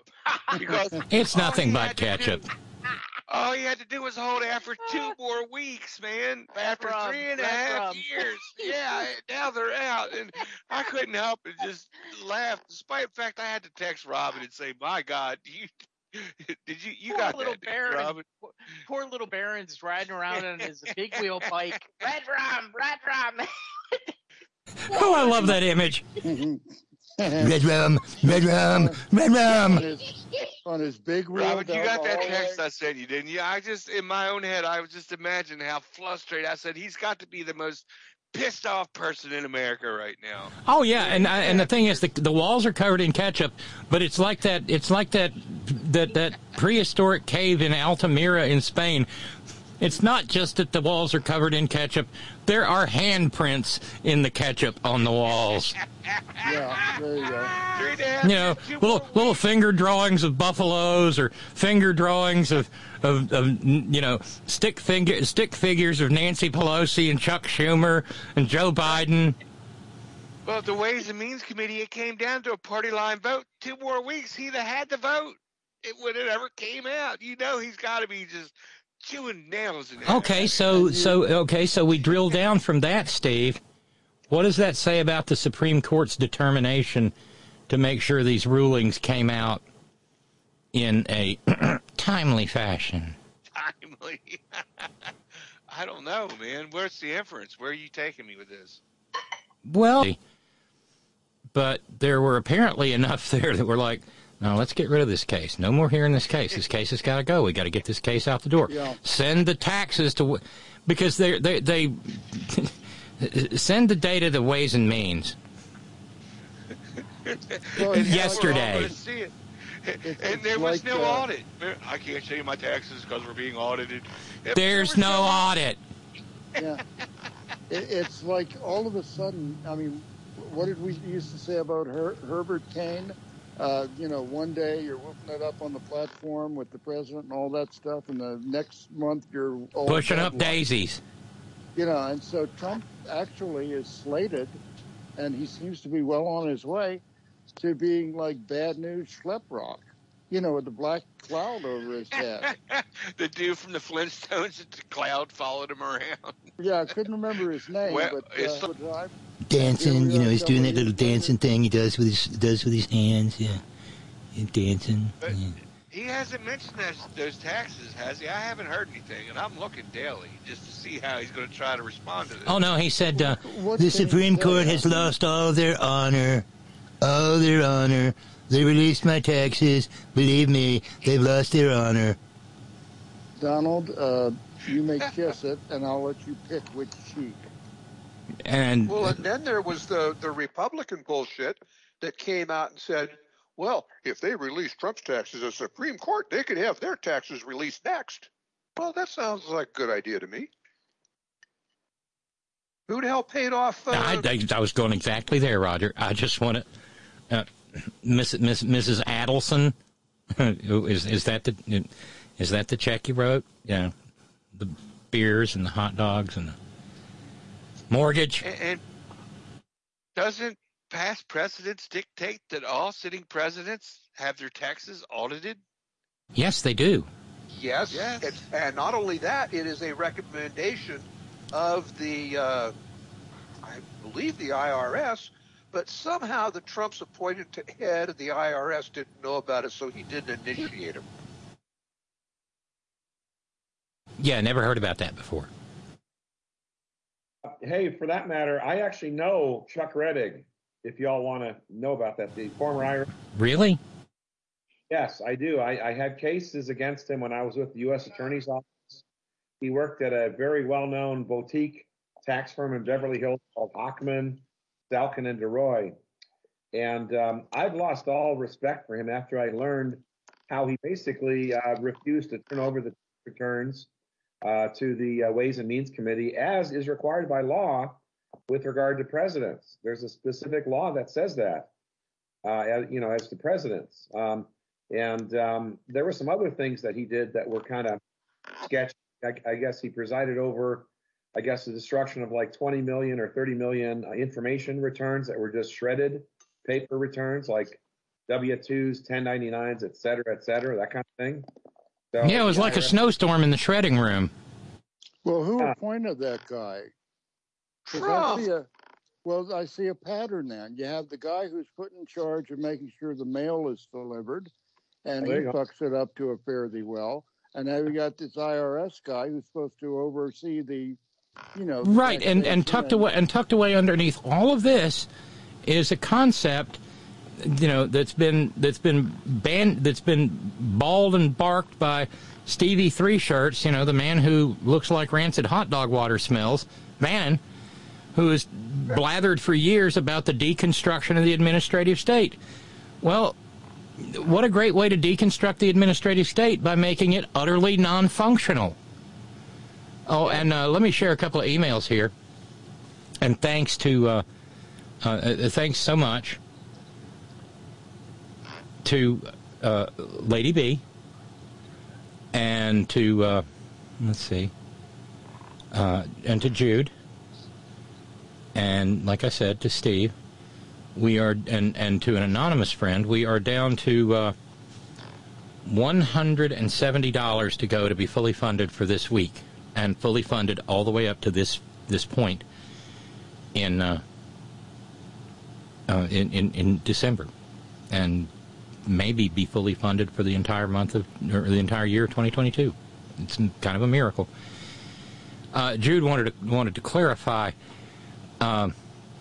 when she said peace on earth, and I said, well, you know, it's good to remember that verse does not say peace on earth to goodwill toward men. It says peace on earth to men of goodwill. And Jude said, I stand firm on this intention as my walk has revealed that encountering the darkness in others enfolded in women's standing has taught me this reality. But I hear what you say. Yeah, that was actually not a commentary on what you were asserting, Jude. That's, you know, that is the good and peace-oriented position that you occupy, and I appreciate it and I respect it. Note coming in from Brendan on the population discussion. It's not overpopulation that guarantees the emergence of pandemic disease. Whilst being a big part, it's actually capitalism that guarantees the continued emergence of pandemic disease. The commodification of medicine for mere profit guarantees a worsening horror. Sorry for being a Grinch. Peace, lady. Brendan. I don't think you're wrong. I think this is one of those moments where two things can be correct at the same time. And an economic system that is predicated upon infinite resources on a finite planet, shit's gonna get bad when you get to the end stage. And, well, we're there. And then, thank you for that, Brendan. And then this, let's see, we're 170 to go. We got a half an hour to do $170. Lady B, noting my reference to the fact that I said that Bush and Cheney should be in The Hague for the Iraq War. Lady B said, I was just talking about that to my sister today. Want to solve the immigration problem? Send some troops down there to liberate them from their tyrannical and greedy government. Isn't that our excuse when we invade the Middle East? And it was our excuse when we invaded, say, Nicaragua in the 19-teens. That was where Smedley Butler first landed on the notion of war is a racket. As far as Ukraine, isn't this similar, Lady B asks, to what happened to Serbia? Weren't war crimes being committed there, too? Didn't we send in troops to help them? Why not now? Well, we didn't. We didn't send... we bombed the living bejesus out of Serbia. Air cover, right? Air cover, yeah. Air cover. And we did, you know, we helped out with Kosovo. We can't give good air weapons to Ukraine because Russia considers that an attack on them, but it's cool if they get weapons from Iran and North Korea. Jesus. Well, and we are giving them to them. We are training them we are training Ukrainian troops outside of Ukraine on how to operate things like a Patriot battery. We obviously can't send military advisors in to teach them in Ukraine how to do it because that would mean formally putting American boots on the ground. I'm so fucking sick of Putin, Lady B says. Oh, go ahead. I'm so fucking sick of Putin. If he were a Muslim leader, he'd be dead already. In fact, if Mexico and South America had oil, we'd have already invaded them as quick as a dog steals your sandwich. That's good, Lady B. Why don't we own Venezuela already? Why can we flex in Arab countries but not here and not for Ukraine? Our priorities are fucked up. We ban brown people from entering our country. We're allowed to arm ourselves to the teeth in bumfuck Nebraska to protect ourselves from gangs in Chicago. Yet we can't punish white guys who attempted a fucking coup. We can't win for being selfish, greedy, and racist losers. Our democracy already has one foot in the grave. Trump just gave the second leg a push. I don't know what will become of the final report. Call me an Eeyore. Thanks for noticing me. But I know how American justice works. It isn't up to me to be positive and trust the system. It's up to the system to regain my trust. Merry Christmas, y'all. Twin and I will be 54 on the 1st, and we'll look damn good doing it. P.S. Guys, remember to let Jude into our hearts. Then we can start to make things better. Better, better, better, better. Ha! I don't scream like Paul McCartney does, but you get the point. Nice call, Lady B. And that's a great line. It's up to the justice system to regain our trust. And the fact of the matter is, everybody knows that the Supreme Court of the United States is a partisan ideological shithole. And it's not a partisan ideological shithole because of the three lefties, so to speak. Not really. They're centrist as hell. It's just that the other 6 members of the court are to the right of Genghis fucking Khan. And so, I mean, that's just the state of affairs as it is now. And look at that. So for years and years, we celebrated Bill Mr. Stress Miller's birth on January 1st. He was the first baby born in Cleveland, Ohio on January 1st that year, just shortly after midnight. And we've got 2 more January 1st babies to celebrate. Lady B and her twin. That's just so awesome. We just love y'all to pieces. Thank you for that, Lady B. Thank you. So, I'm sorry, I stepped on somebody. Let's pick this up where we left off. I stepped on you. When you mentioned, having people actually go into Ukraine, that has the stench of Vietnam, right? Well, any American adventurism overseas has the stench of Vietnam. I don't know. And it usually starts with instructors and advisors. Advisors. And as Robert A. Heinlein, who had a terrible right-wing libertarian streak, once said, a dead military advisor 3 days in the mud stinks as bad as a dead soldier. And that's a fact. That. And by the way, I need to say thank you also. Thank you to Kevin and Tracy up in Massachusetts. Y'all stay warm, please. That got us down to $130 to go to finish the week and have a fighting chance at the power bill. Thank you. Thank you, Kevin. Thank you, Tracy. Thank you so much.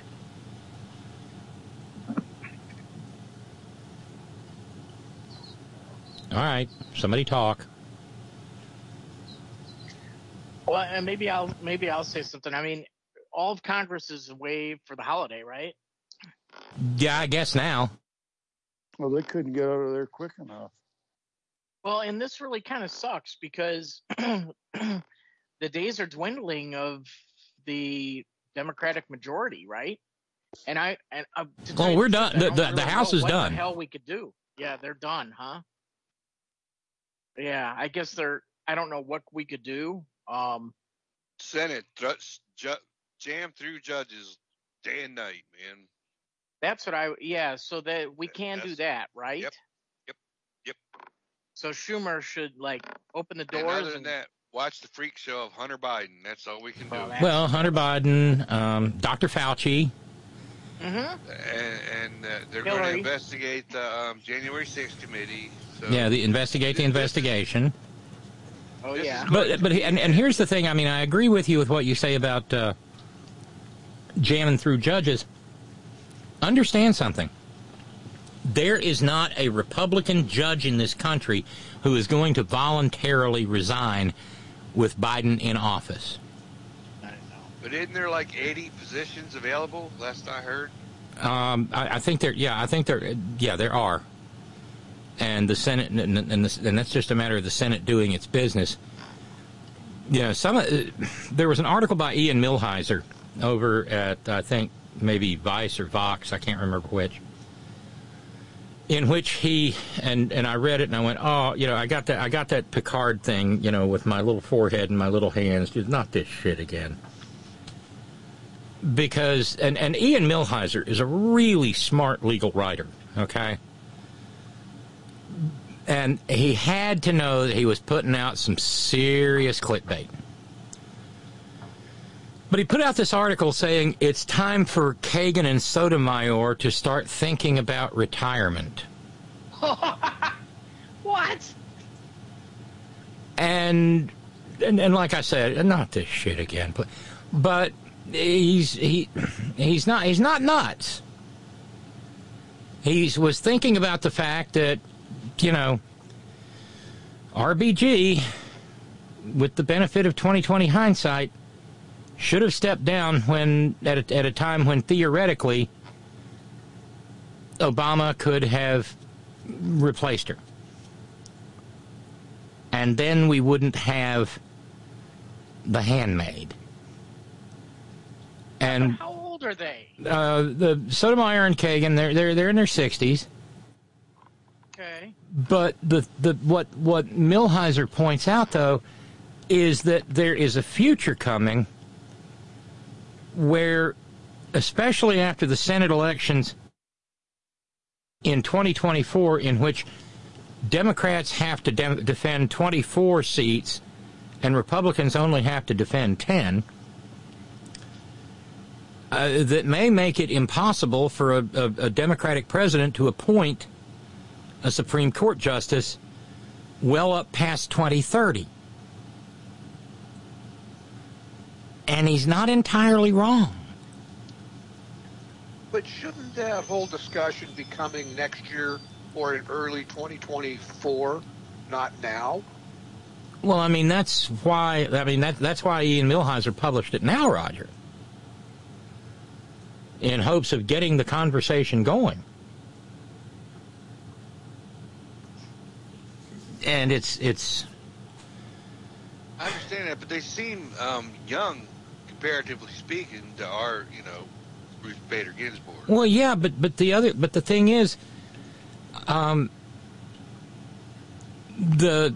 brats and the handmaids and the Gorsucks are younger than them. They're younger than me. You. So what you need to do is, and frankly, get out in front. You got to get out in front of it, and you got to start doing what the Republicans have started doing, and that is, relatively speaking, start appointing toddlers to the Supreme Court. What's Chelsea Clinton up to these days? How old is she? Did she go to law school? I don't know. Doesn't matter. You don't have to, but You don't have to. No. You old Chris. She's way past the toddler stage, You know who might be hell on wheels on the Supreme Court? And you're going to probably throw things at me. How old's Gavin Newsom? He's in it like late. Is he early 50s? Early 50s, I'm guessing. Aren't we thinking of him as president, though? Possibly? Not before 2028, because he's already said that he will not primary Biden. Well, that's good. He shouldn't. Nobody should. From your mouth to God's ears. I know. But nominating Gavin Newsom would be very similar to the reason that Earl Warren got on the court. Right. For those that don't know, I think it was Eisenhower didn't want to try to have to go up against Earl Warren. What, in 54? Yep. 55, somewhere in there, for the 56 election. So he put him on the Supreme Court. And, he didn't come up with that by himself, Roger. Oh, I'm sure he did. Because that is exactly what Abraham Lincoln did with his Secretary of the Treasury, Salmon P. Chase.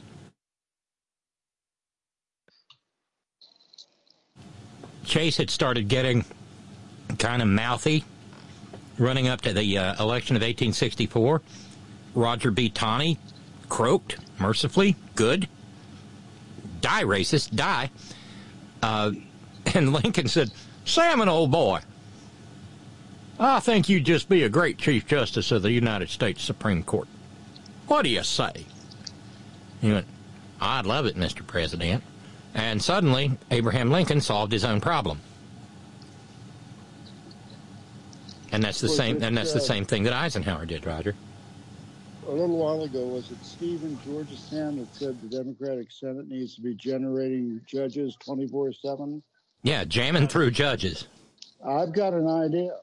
Call Wile E. Coyote and see if we could special order us one of them Acme judge generators. With the crank on the I don't think we want any Acme devices involved in this. We want to actually succeed, Scott. Well, now, some of them work. It's just that the Roadrunner was faster. than all of the. I don't know. I say we just order up a bunch of Instant Whole and start flipping that shit out in front of the Handmade and Fappy and. How about a pack the court machine? That'd be even better, you know. Hey, did we already play this game? Can we look into the crystal ball and see which committees the maggotiest of the maggots are going to chair? Like, well, we know Jim Jacketoff Jordan's going to head Judiciary. And Marge is going to be out on something of significance too. Marge. And let me jump back to the court for just a second. I had a thought. I ran it by Steve off the side chat the other day. A case went before the Supreme Court that made it to where unions cannot use dues money for political action. They have to set up a separate political action. Oh, right, yeah. Okay?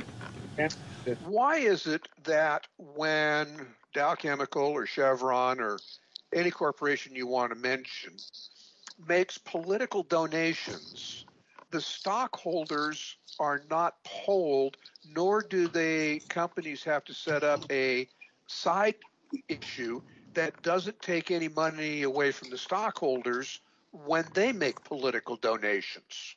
Corporations and are how people come too, we my can't friend. get a case before the Supreme Court without going through all the bullshit like this futuristic web designer who doesn't even have a company got her case before the Supreme Court without going through any of the pretrial shit? Well, one of the reasons, and this goes back to the Ian Millhiser article. What? That was the Beck decision way back when it caused the political action committee's reunion. Yeah. But by way of answering Roger's question, it kind of goes back to the Millhiser article, because one of the things that he pointed out is that going forward with the majority the way it is, winning liberal cases before the Supreme Court is going to get harder and harder and harder, because in order to grant cert, you've got to have a majority. And you're not going to have a majority to grant cert on a case like that, because you're 6'3". They won't even pick it up. Hey, Sparky. I'm just frustrated, that's all. Sparky, did you say it's the Beck decision? Yeah, if memory serves me right, because I was a union organizer. Listen to me. I was a union organizer at one time. Yeah. And I had to learn all that shit. Was that like Dave Beck of the Teamsters? That far back? Could have been. I don't know. All I know was I had a member of our local come in one time, and he said he wanted to get his, it's called COPE in the IBEW. Yeah. Campaign Political Action or some damn thing. And we used to vote on it at union meetings once a year. And the guy says, I want my money back. And I pulled out my wallet and I put down $5 on the desk. And I said, there it is. There you go. Yeah. Don't spend it all in one place, asshole. I said, we voted on it at union meeting that you weren't at. And every member paid in $5. That's it. Yeah, and those Committee on Political Education, COPE. Yeah. I couldn't remember that. Yeah, Boss Man Wayne taught me a lot about that stuff. Yeah, well, he knows about it. Yeah, he's run a couple in his day.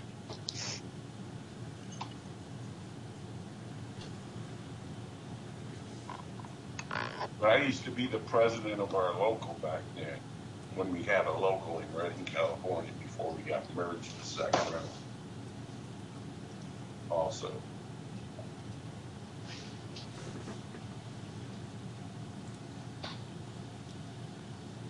And I saw that Jack is in around the round table this evening. Jack in Shreveport. Hey, Jack. Hey, y'all. I was just thinking, the businesses get to have all their unions with like the chambers of commerce and all the, like Associated Builders. Yeah. Business Roundtable. The industry, whatever industry their, association, they get to do all that. And, so you got, big money meeting, a whole bunch of other, people with big money and they get to lobby with all that, So. Yeah. Well, it was designed to create an uneven playing field, plain and simple. And by the way, how bad is it in Shreveport? Oh, it's well, we kind of screwed up, and for the first time ever, our hot water froze. Oh no! So we got no hot water right now. But yeah, it's as cold as it's been in a long time. And of course the Independence Bowl it probably just finished. And it played this afternoon. It was like the coldest ever. What's wrong with your hot water heater, bro? No, it just somewhere in a pipe, something froze somewhere. Oh, okay. And that should remedy itself. Yeah, the Independence Bowl wrapped up. Houston 7-5 beat the Louisiana Ragin' Cajuns 23-16. Oh, that figures. Yeah, it was 16-16 when I looked, and then I haven't. I didn't look after that. And then I guess the Gasparilla Bowl is kicking off, or just kicked off earlier. I saw that name on the TV guide, but I don't even know what's going on with it, But I was thinking sarsaparilla. Well, there's one team that's not on the bowl list this year, my beloved Mountaineers. Oh. And some of these bowl names now, the Guaranteed Rate Bowl. I could thump my chest about the Dogs, but I'm just going to sit here and not say anything. Well, I mean, they're the team to beat. There's no getting around it. They could take the whole kahuna. My heart is with TCU right now, just because I love their quarterback. That kid plays with more heart than I've seen in a football player in a generation or more. He's amazing.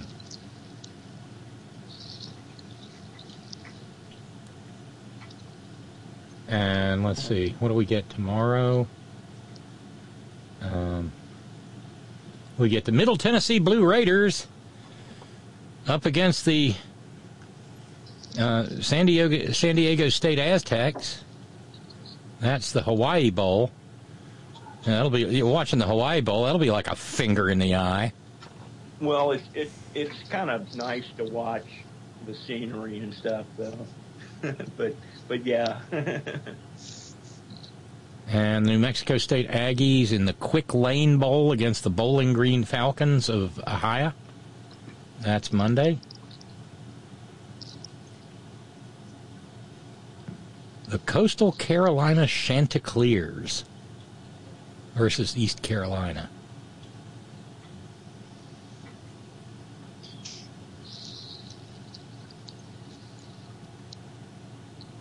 My poor Mountaineers.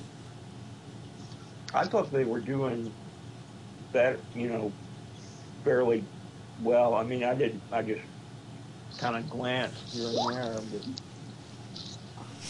But... meanwhile, Lady B. The Illini are in a bowl. The Illini are in a bowl, Robin. I know. I don't know who they're playing. Yeah, I know. It's crazy, right? Mississippi State. And that's going to be a really emotional game on Monday, January the 2nd. The Bulldogs of Mississippi State, who will be coached by someone besides Mike Leach because he died last week. Yeah, good point. You never hear me mention the Falcons, so keep the faith. Yeah. Keep the faith. The Fighting Illini are 8-4, and so is Mississippi State. Should be a good game. Yeah, should be. The ReliaQuest Bowl is what that is. Lady, I don't even know. Is that a mouthwash? Lady B is positing a new bowl name. The Kotex and Depends Bowl, We Stop Leaks, period. Oh, Lady B. Plug all holes. I find feminine hygiene product jokes a lot more funny these days. I've got one for a bowl name, and it works perfectly because it's about bowls and keeping them clean. The Santa Flush Bowl. The Tidy Bowl? Yeah, or the Tidy Bowl. And we have to go all the way to like January the 2nd before we get a recognizable bowl name. Tulane versus USC in the Cotton Bowl. LSU versus Purdue in the Citrus Bowl. Well, okay. The Ohio State University against your Bulldogs. They're in the Peach Bowl. That'll be a good fight, but I think Georgia will take it. And then in Nash Vegas, I wonder what Billable's take is on his beloved Hawkeyes against the UK Wildcats. Two 7-5 teams. Are they having a second bowl game in Las Vegas? Wouldn't surprise me. Rematch of the. They already had the Las Vegas Bowl. Oregon State won that.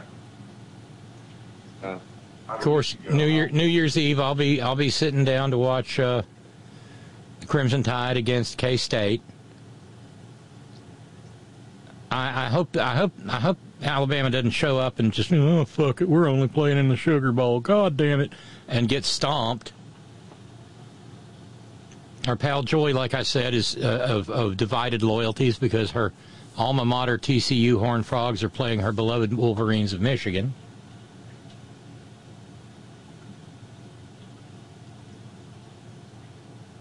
And I guess I'm going to wrap things up here because it's gotten to the point where my feet are so frozen that they feel like they're burning. So I need to go.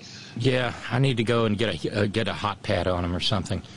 What's the temperature there, Robin? Well, I mean, it's here. Let me call it up, and I don't want to just speak ex cathedra. It's 9 here, 9 whopping degrees. It's 2 below. It's 2 below. 2 below. So I got 10. And the thermometer in the studio is up near the ceiling, and up near the ceiling where heat rises, it's 54 degrees. But down here on the floor, I'd be surprised if it's 32. Yeah, well, get the hell out of there, man.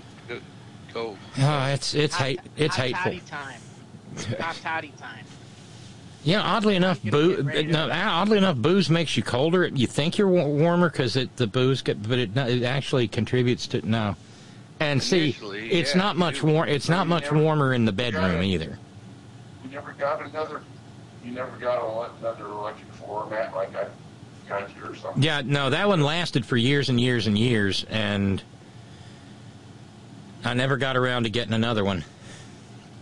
I need to get another one. Especially if it's all good things. Especially if the winter's going to be like this.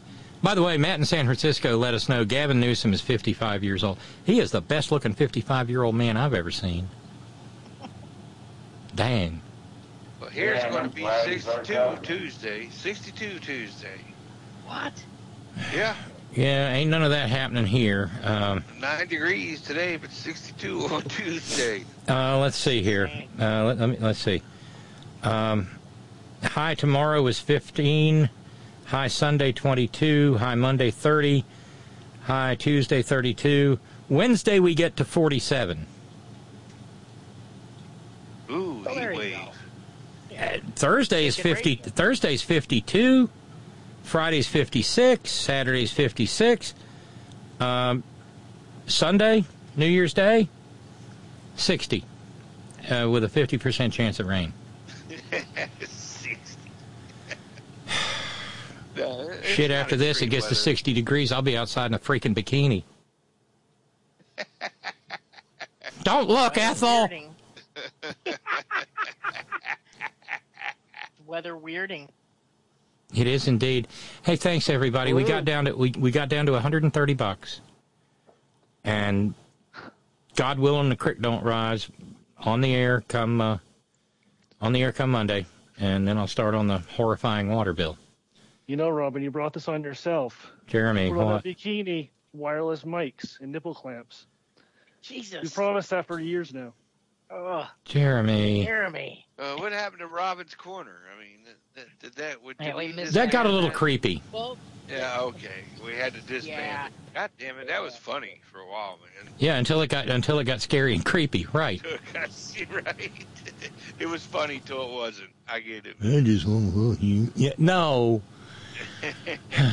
Because see, that's the problem. I got all these little voices that live in my head, and then I'd see these messages, and I hear the voices in my head even as I'm reading them silently. So no chance at a quick snippet tonight. No, it hasn't been particularly disgusting this week. I'm still not over that. There's no there. Well, that's good. That's good. I had a nice thing going, and then a week ago today he ghosted me. And That peckerhead. What's his loss, man? But Robin, I'm still not over that note that you read about the get up stand up character, the stand up guy. Yeah. That note, oh God, I was driving and I almost drove up the road when you read that one. About 3 weeks ago, it was so hysterical, man. Jesus, man. And Lady B says, I never thought Robins would be a frosty bitch. Protect your headlights, they protrude. Oh, God. TMI, Lady B, TMI. They protrude. What do you use, duct tape or masking tape? Freaking pencil erasers. Well, you know, when the weather gets that cold, you can cut diamonds with them. You know. Yeah. I don't run anymore. I'm afraid I'll put out an eye. Ouch. And Jude says a true family gathered tonight. Thank you, Jude. Thank you, dear. And I hope you all have a wonderful, wonderful weekend. The very merriest of Christmas to you all. We'll be thinking of you. And the fact that we will be at least marginally warm, well, we'll think of you extra special lovingly because you're the reason. The only reason. Thanks, everybody. Thank you so much for this Christmas Eve broadcast. Here in another year, we may revive the reading the Christmas story part of the Christmas program as the little ones get a little Robin, bigger. Are you back Boxing Day? Just program note. Just remote. Yeah, oh no, I'm here on the 26th. Yeah. Perfect. This All right, would looking be forward to it. This would be the night before Christmas edition of the porch. Yes. Oh, and you know what? I am going to stay. Before you go, how's the eggnog? Did you make it yet? No, I haven't made it yet, but I've got the ingredients. Oh, good. I got woozy just hearing the goddamn recipe. No, I know. And ingredients and stuff. Are you going to use traditional egg and separate the whites? The yolks? Oh yeah, I'm doing it. I'm doing it old school. No kidding. They recommend don't doing that anymore because you can get botulism. No, yeah, salmonella. But Brother Deacon Asa did the hard work on that. And what you do is you beat all the egg yolks, and then you add like a cup and a half of the booze for the recipe straight to the beaten egg yolks. And that kills everything. You're literally pouring antiseptic into the eggs. I tried heating it up in the microwave, but my eggnog had like chunks in it. Yeah, no, oh no, that's gross. That's gross. No, don't. Scrambled egg eggnog. Nasty. Scrambled eggnog. Jesus, I think I'm gonna get sick. Oh, God. When you got to the part about it was on the back of a Seagram 7's label, and I was like, well, I don't want to get salmonella, so I'll just heat it up in the microwave and stir it every 30 seconds. No, that's scrambled eggs. From a food safety perspective, totally, I would not depend on the booze doing it. Now, having said that, if you buy eggs in the United States they have all been washed before they go to market, which is why in the United States all eggs have to be refrigerated, whereas if you're in a European country, they don't refrigerate their eggs because they haven't been washed. And an unwashed egg is the one that is more likely to give you salmonella. So salmonella from U.S. eggs from a regular store, not your backyard chickens, but from a regular store, your chances of salmonella are exceedingly rare. And see, this is why you're the Hornstaff agronomist and food scientist. Thank you, Roger. When you got to the part in the recipe about like separate 2 eggs, my mind immediately went to Curly Howard, making a cake. Yeah, separate 2 eggs, and then he moves them apart. Yeah, moves them apart, right. I always loved it when Curly got upbraided for being greedy. When Mo said, "Look, I got the whites, Larry got the yolk, but look at you. You got both shells." Yeah, and he proceeds to crunch on them. I am going to do one thing on the way out, a little bit of a tradition that I've done over the last few years. My favorite Christmas carol, and it is secular, and I love it, and I love the attitude in it. I wish Tim Minchin could rewrite it to take Dawkins out of it, because Richard Dawkins has turned out to be a bigoted, homophobic, transphobic, Islamophobic asshole. But apart from that, yeah. Tim Minchin, White Wine in the Sun, and then I'll do the goodbyes after. I always have a good cry when I listen to this one.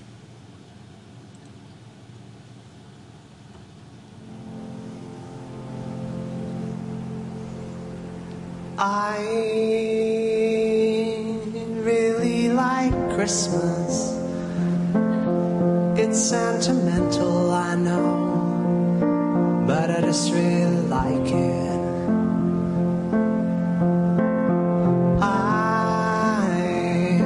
I'm hardly religious.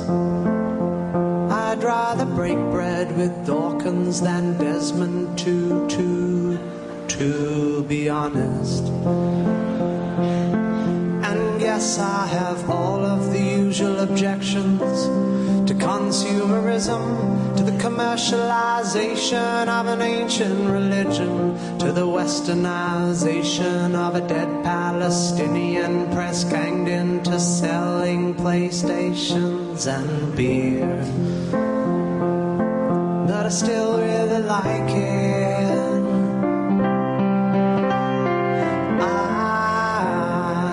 I'm looking forward to Christmas, though I'm not expecting a visit from Jesus.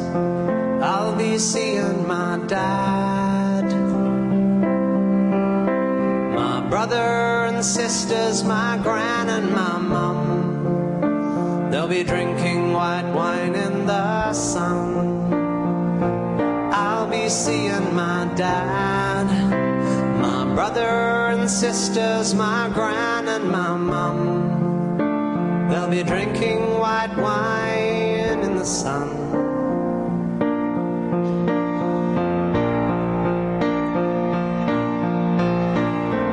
I don't go in for ancient wisdom.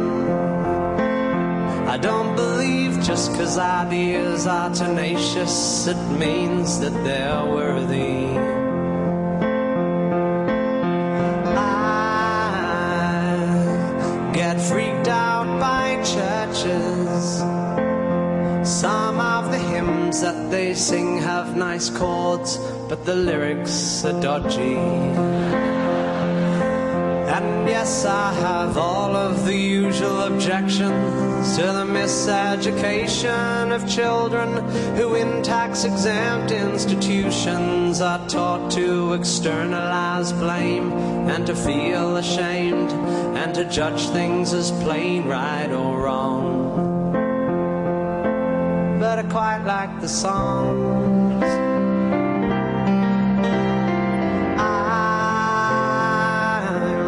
Expecting big presents. face. The old combination of socks, jocks, and chocolates is just fine by me. 'Cause I'll be seeing my dad, my brother and sisters, my gran and my mum. They'll be drinking white wine in the sun. I'll be seeing my dad, my brother and sisters, my gran and my mum. They'll be drinking white wine in the sun. And you, my baby girl, my jet-lagged infant daughter, you'll be handed round the room like a puppy at a primary school. And you won't understand, but you will learn someday that wherever you are and whatever you face, these are the people who make you feel safe in this world. My sweet blue-eyed girl. And if my baby girl, when you're 21 or 31 and Christmas comes around and you find yourself 9,000 miles from home, you'll know whatever comes. Your brothers and sisters and me and your mum will be waiting for you in the sun whenever you come. Your brothers and sisters, your aunts and your uncles, your grandparents, cousins, and me and your mum will be waiting for you in the sun, drinking white wine in the sun. Darling, when Christmas comes, we'll be waiting for you in the sun, drinking white wine in the sun, waiting for you in the sun, waiting for you, waiting.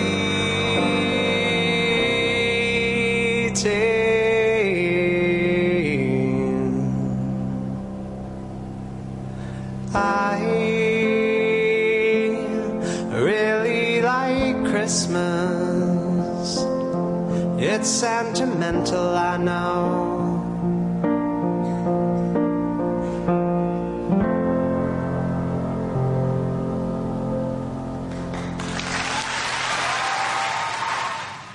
Tim mentioned white wine in the sun.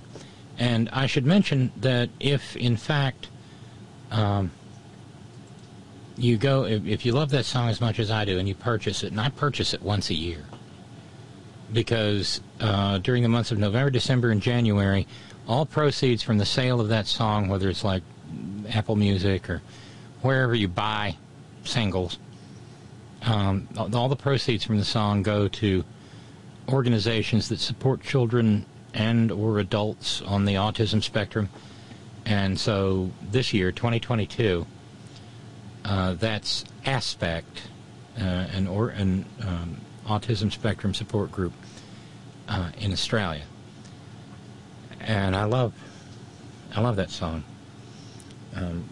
When it gets to the part about the daughter, that's usually when the tears start flowing. Because, one, we've got a baby granddaughter in there. And two, my youngest, I haven't seen her in over, I think, 5 years. And I've never met my little grandson because they're out in New Mexico. And I can never get away from here. But I love the whole song. And yeah, I'm a little choked up. Like I said, thanks everybody. Thank you so much for getting us so close to being fully funded up to this point Thank you. Thanks to our Patreon and PayPal subscribers. Thank you to our a la carte contributors. Thank you so much. Thank you to each and every one of you who shares your precious finite time engaging in this ongoing discussion in whatever manner you so choose. Thank you so kindly to our all-volunteer staff. Thanks to Sparky. Thanks to Roger. Thanks to Steve. Thanks to our news ninjas. Thank you, Brother Deacon Asa. Headon.live. Remember, brand new fresh Malloy on the way. 9 p.m. Eastern Standard Time, 6 p.m. Pacific. The best place to listen to the first run of Malloy is, of course, Headon.live. No commercials. Thank you, John Fox in Australia. Thank you, Ben Birch, WhiteRoseSociety.org. The merriest of Christmases to you all. Thanks to the hardest working, bravest people I know, the folks at Coal River Mountain Watch, CRMW.net. 20 years at the forefront of the struggle for human rights and environmental justice in Appalachia, and a proud union shop. Please stay safe. Get your booster. Get your flu shot. Wipe down your surfaces, help stop the spread of RSV. Wear your mask, it's mask time again.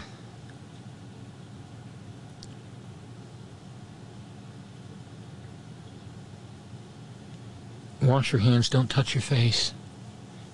Use your hand sanitizer. Keep your social distance among strangers, 15 to 20 feet, like Paul from Parts Unknown says. And, for heaven's sakes,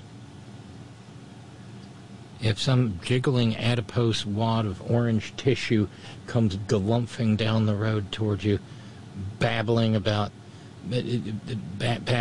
how he wants 10,000 National Guardsmen to go with him to the Capitol, well, avoid that head of all maggots, that mother of all maggots, like the plague. Because he is. And always, always, always, Gina, it's all for you. I wish for you all the very merriest of holidays, the happiest of holidays.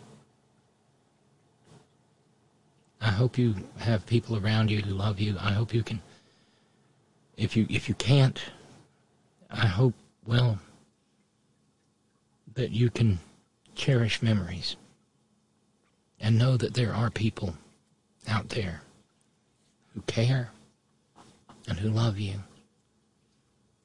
And if you are a member of this community, our little family here are among those. So have a great weekend, everybody. And Merry Christmas. Later.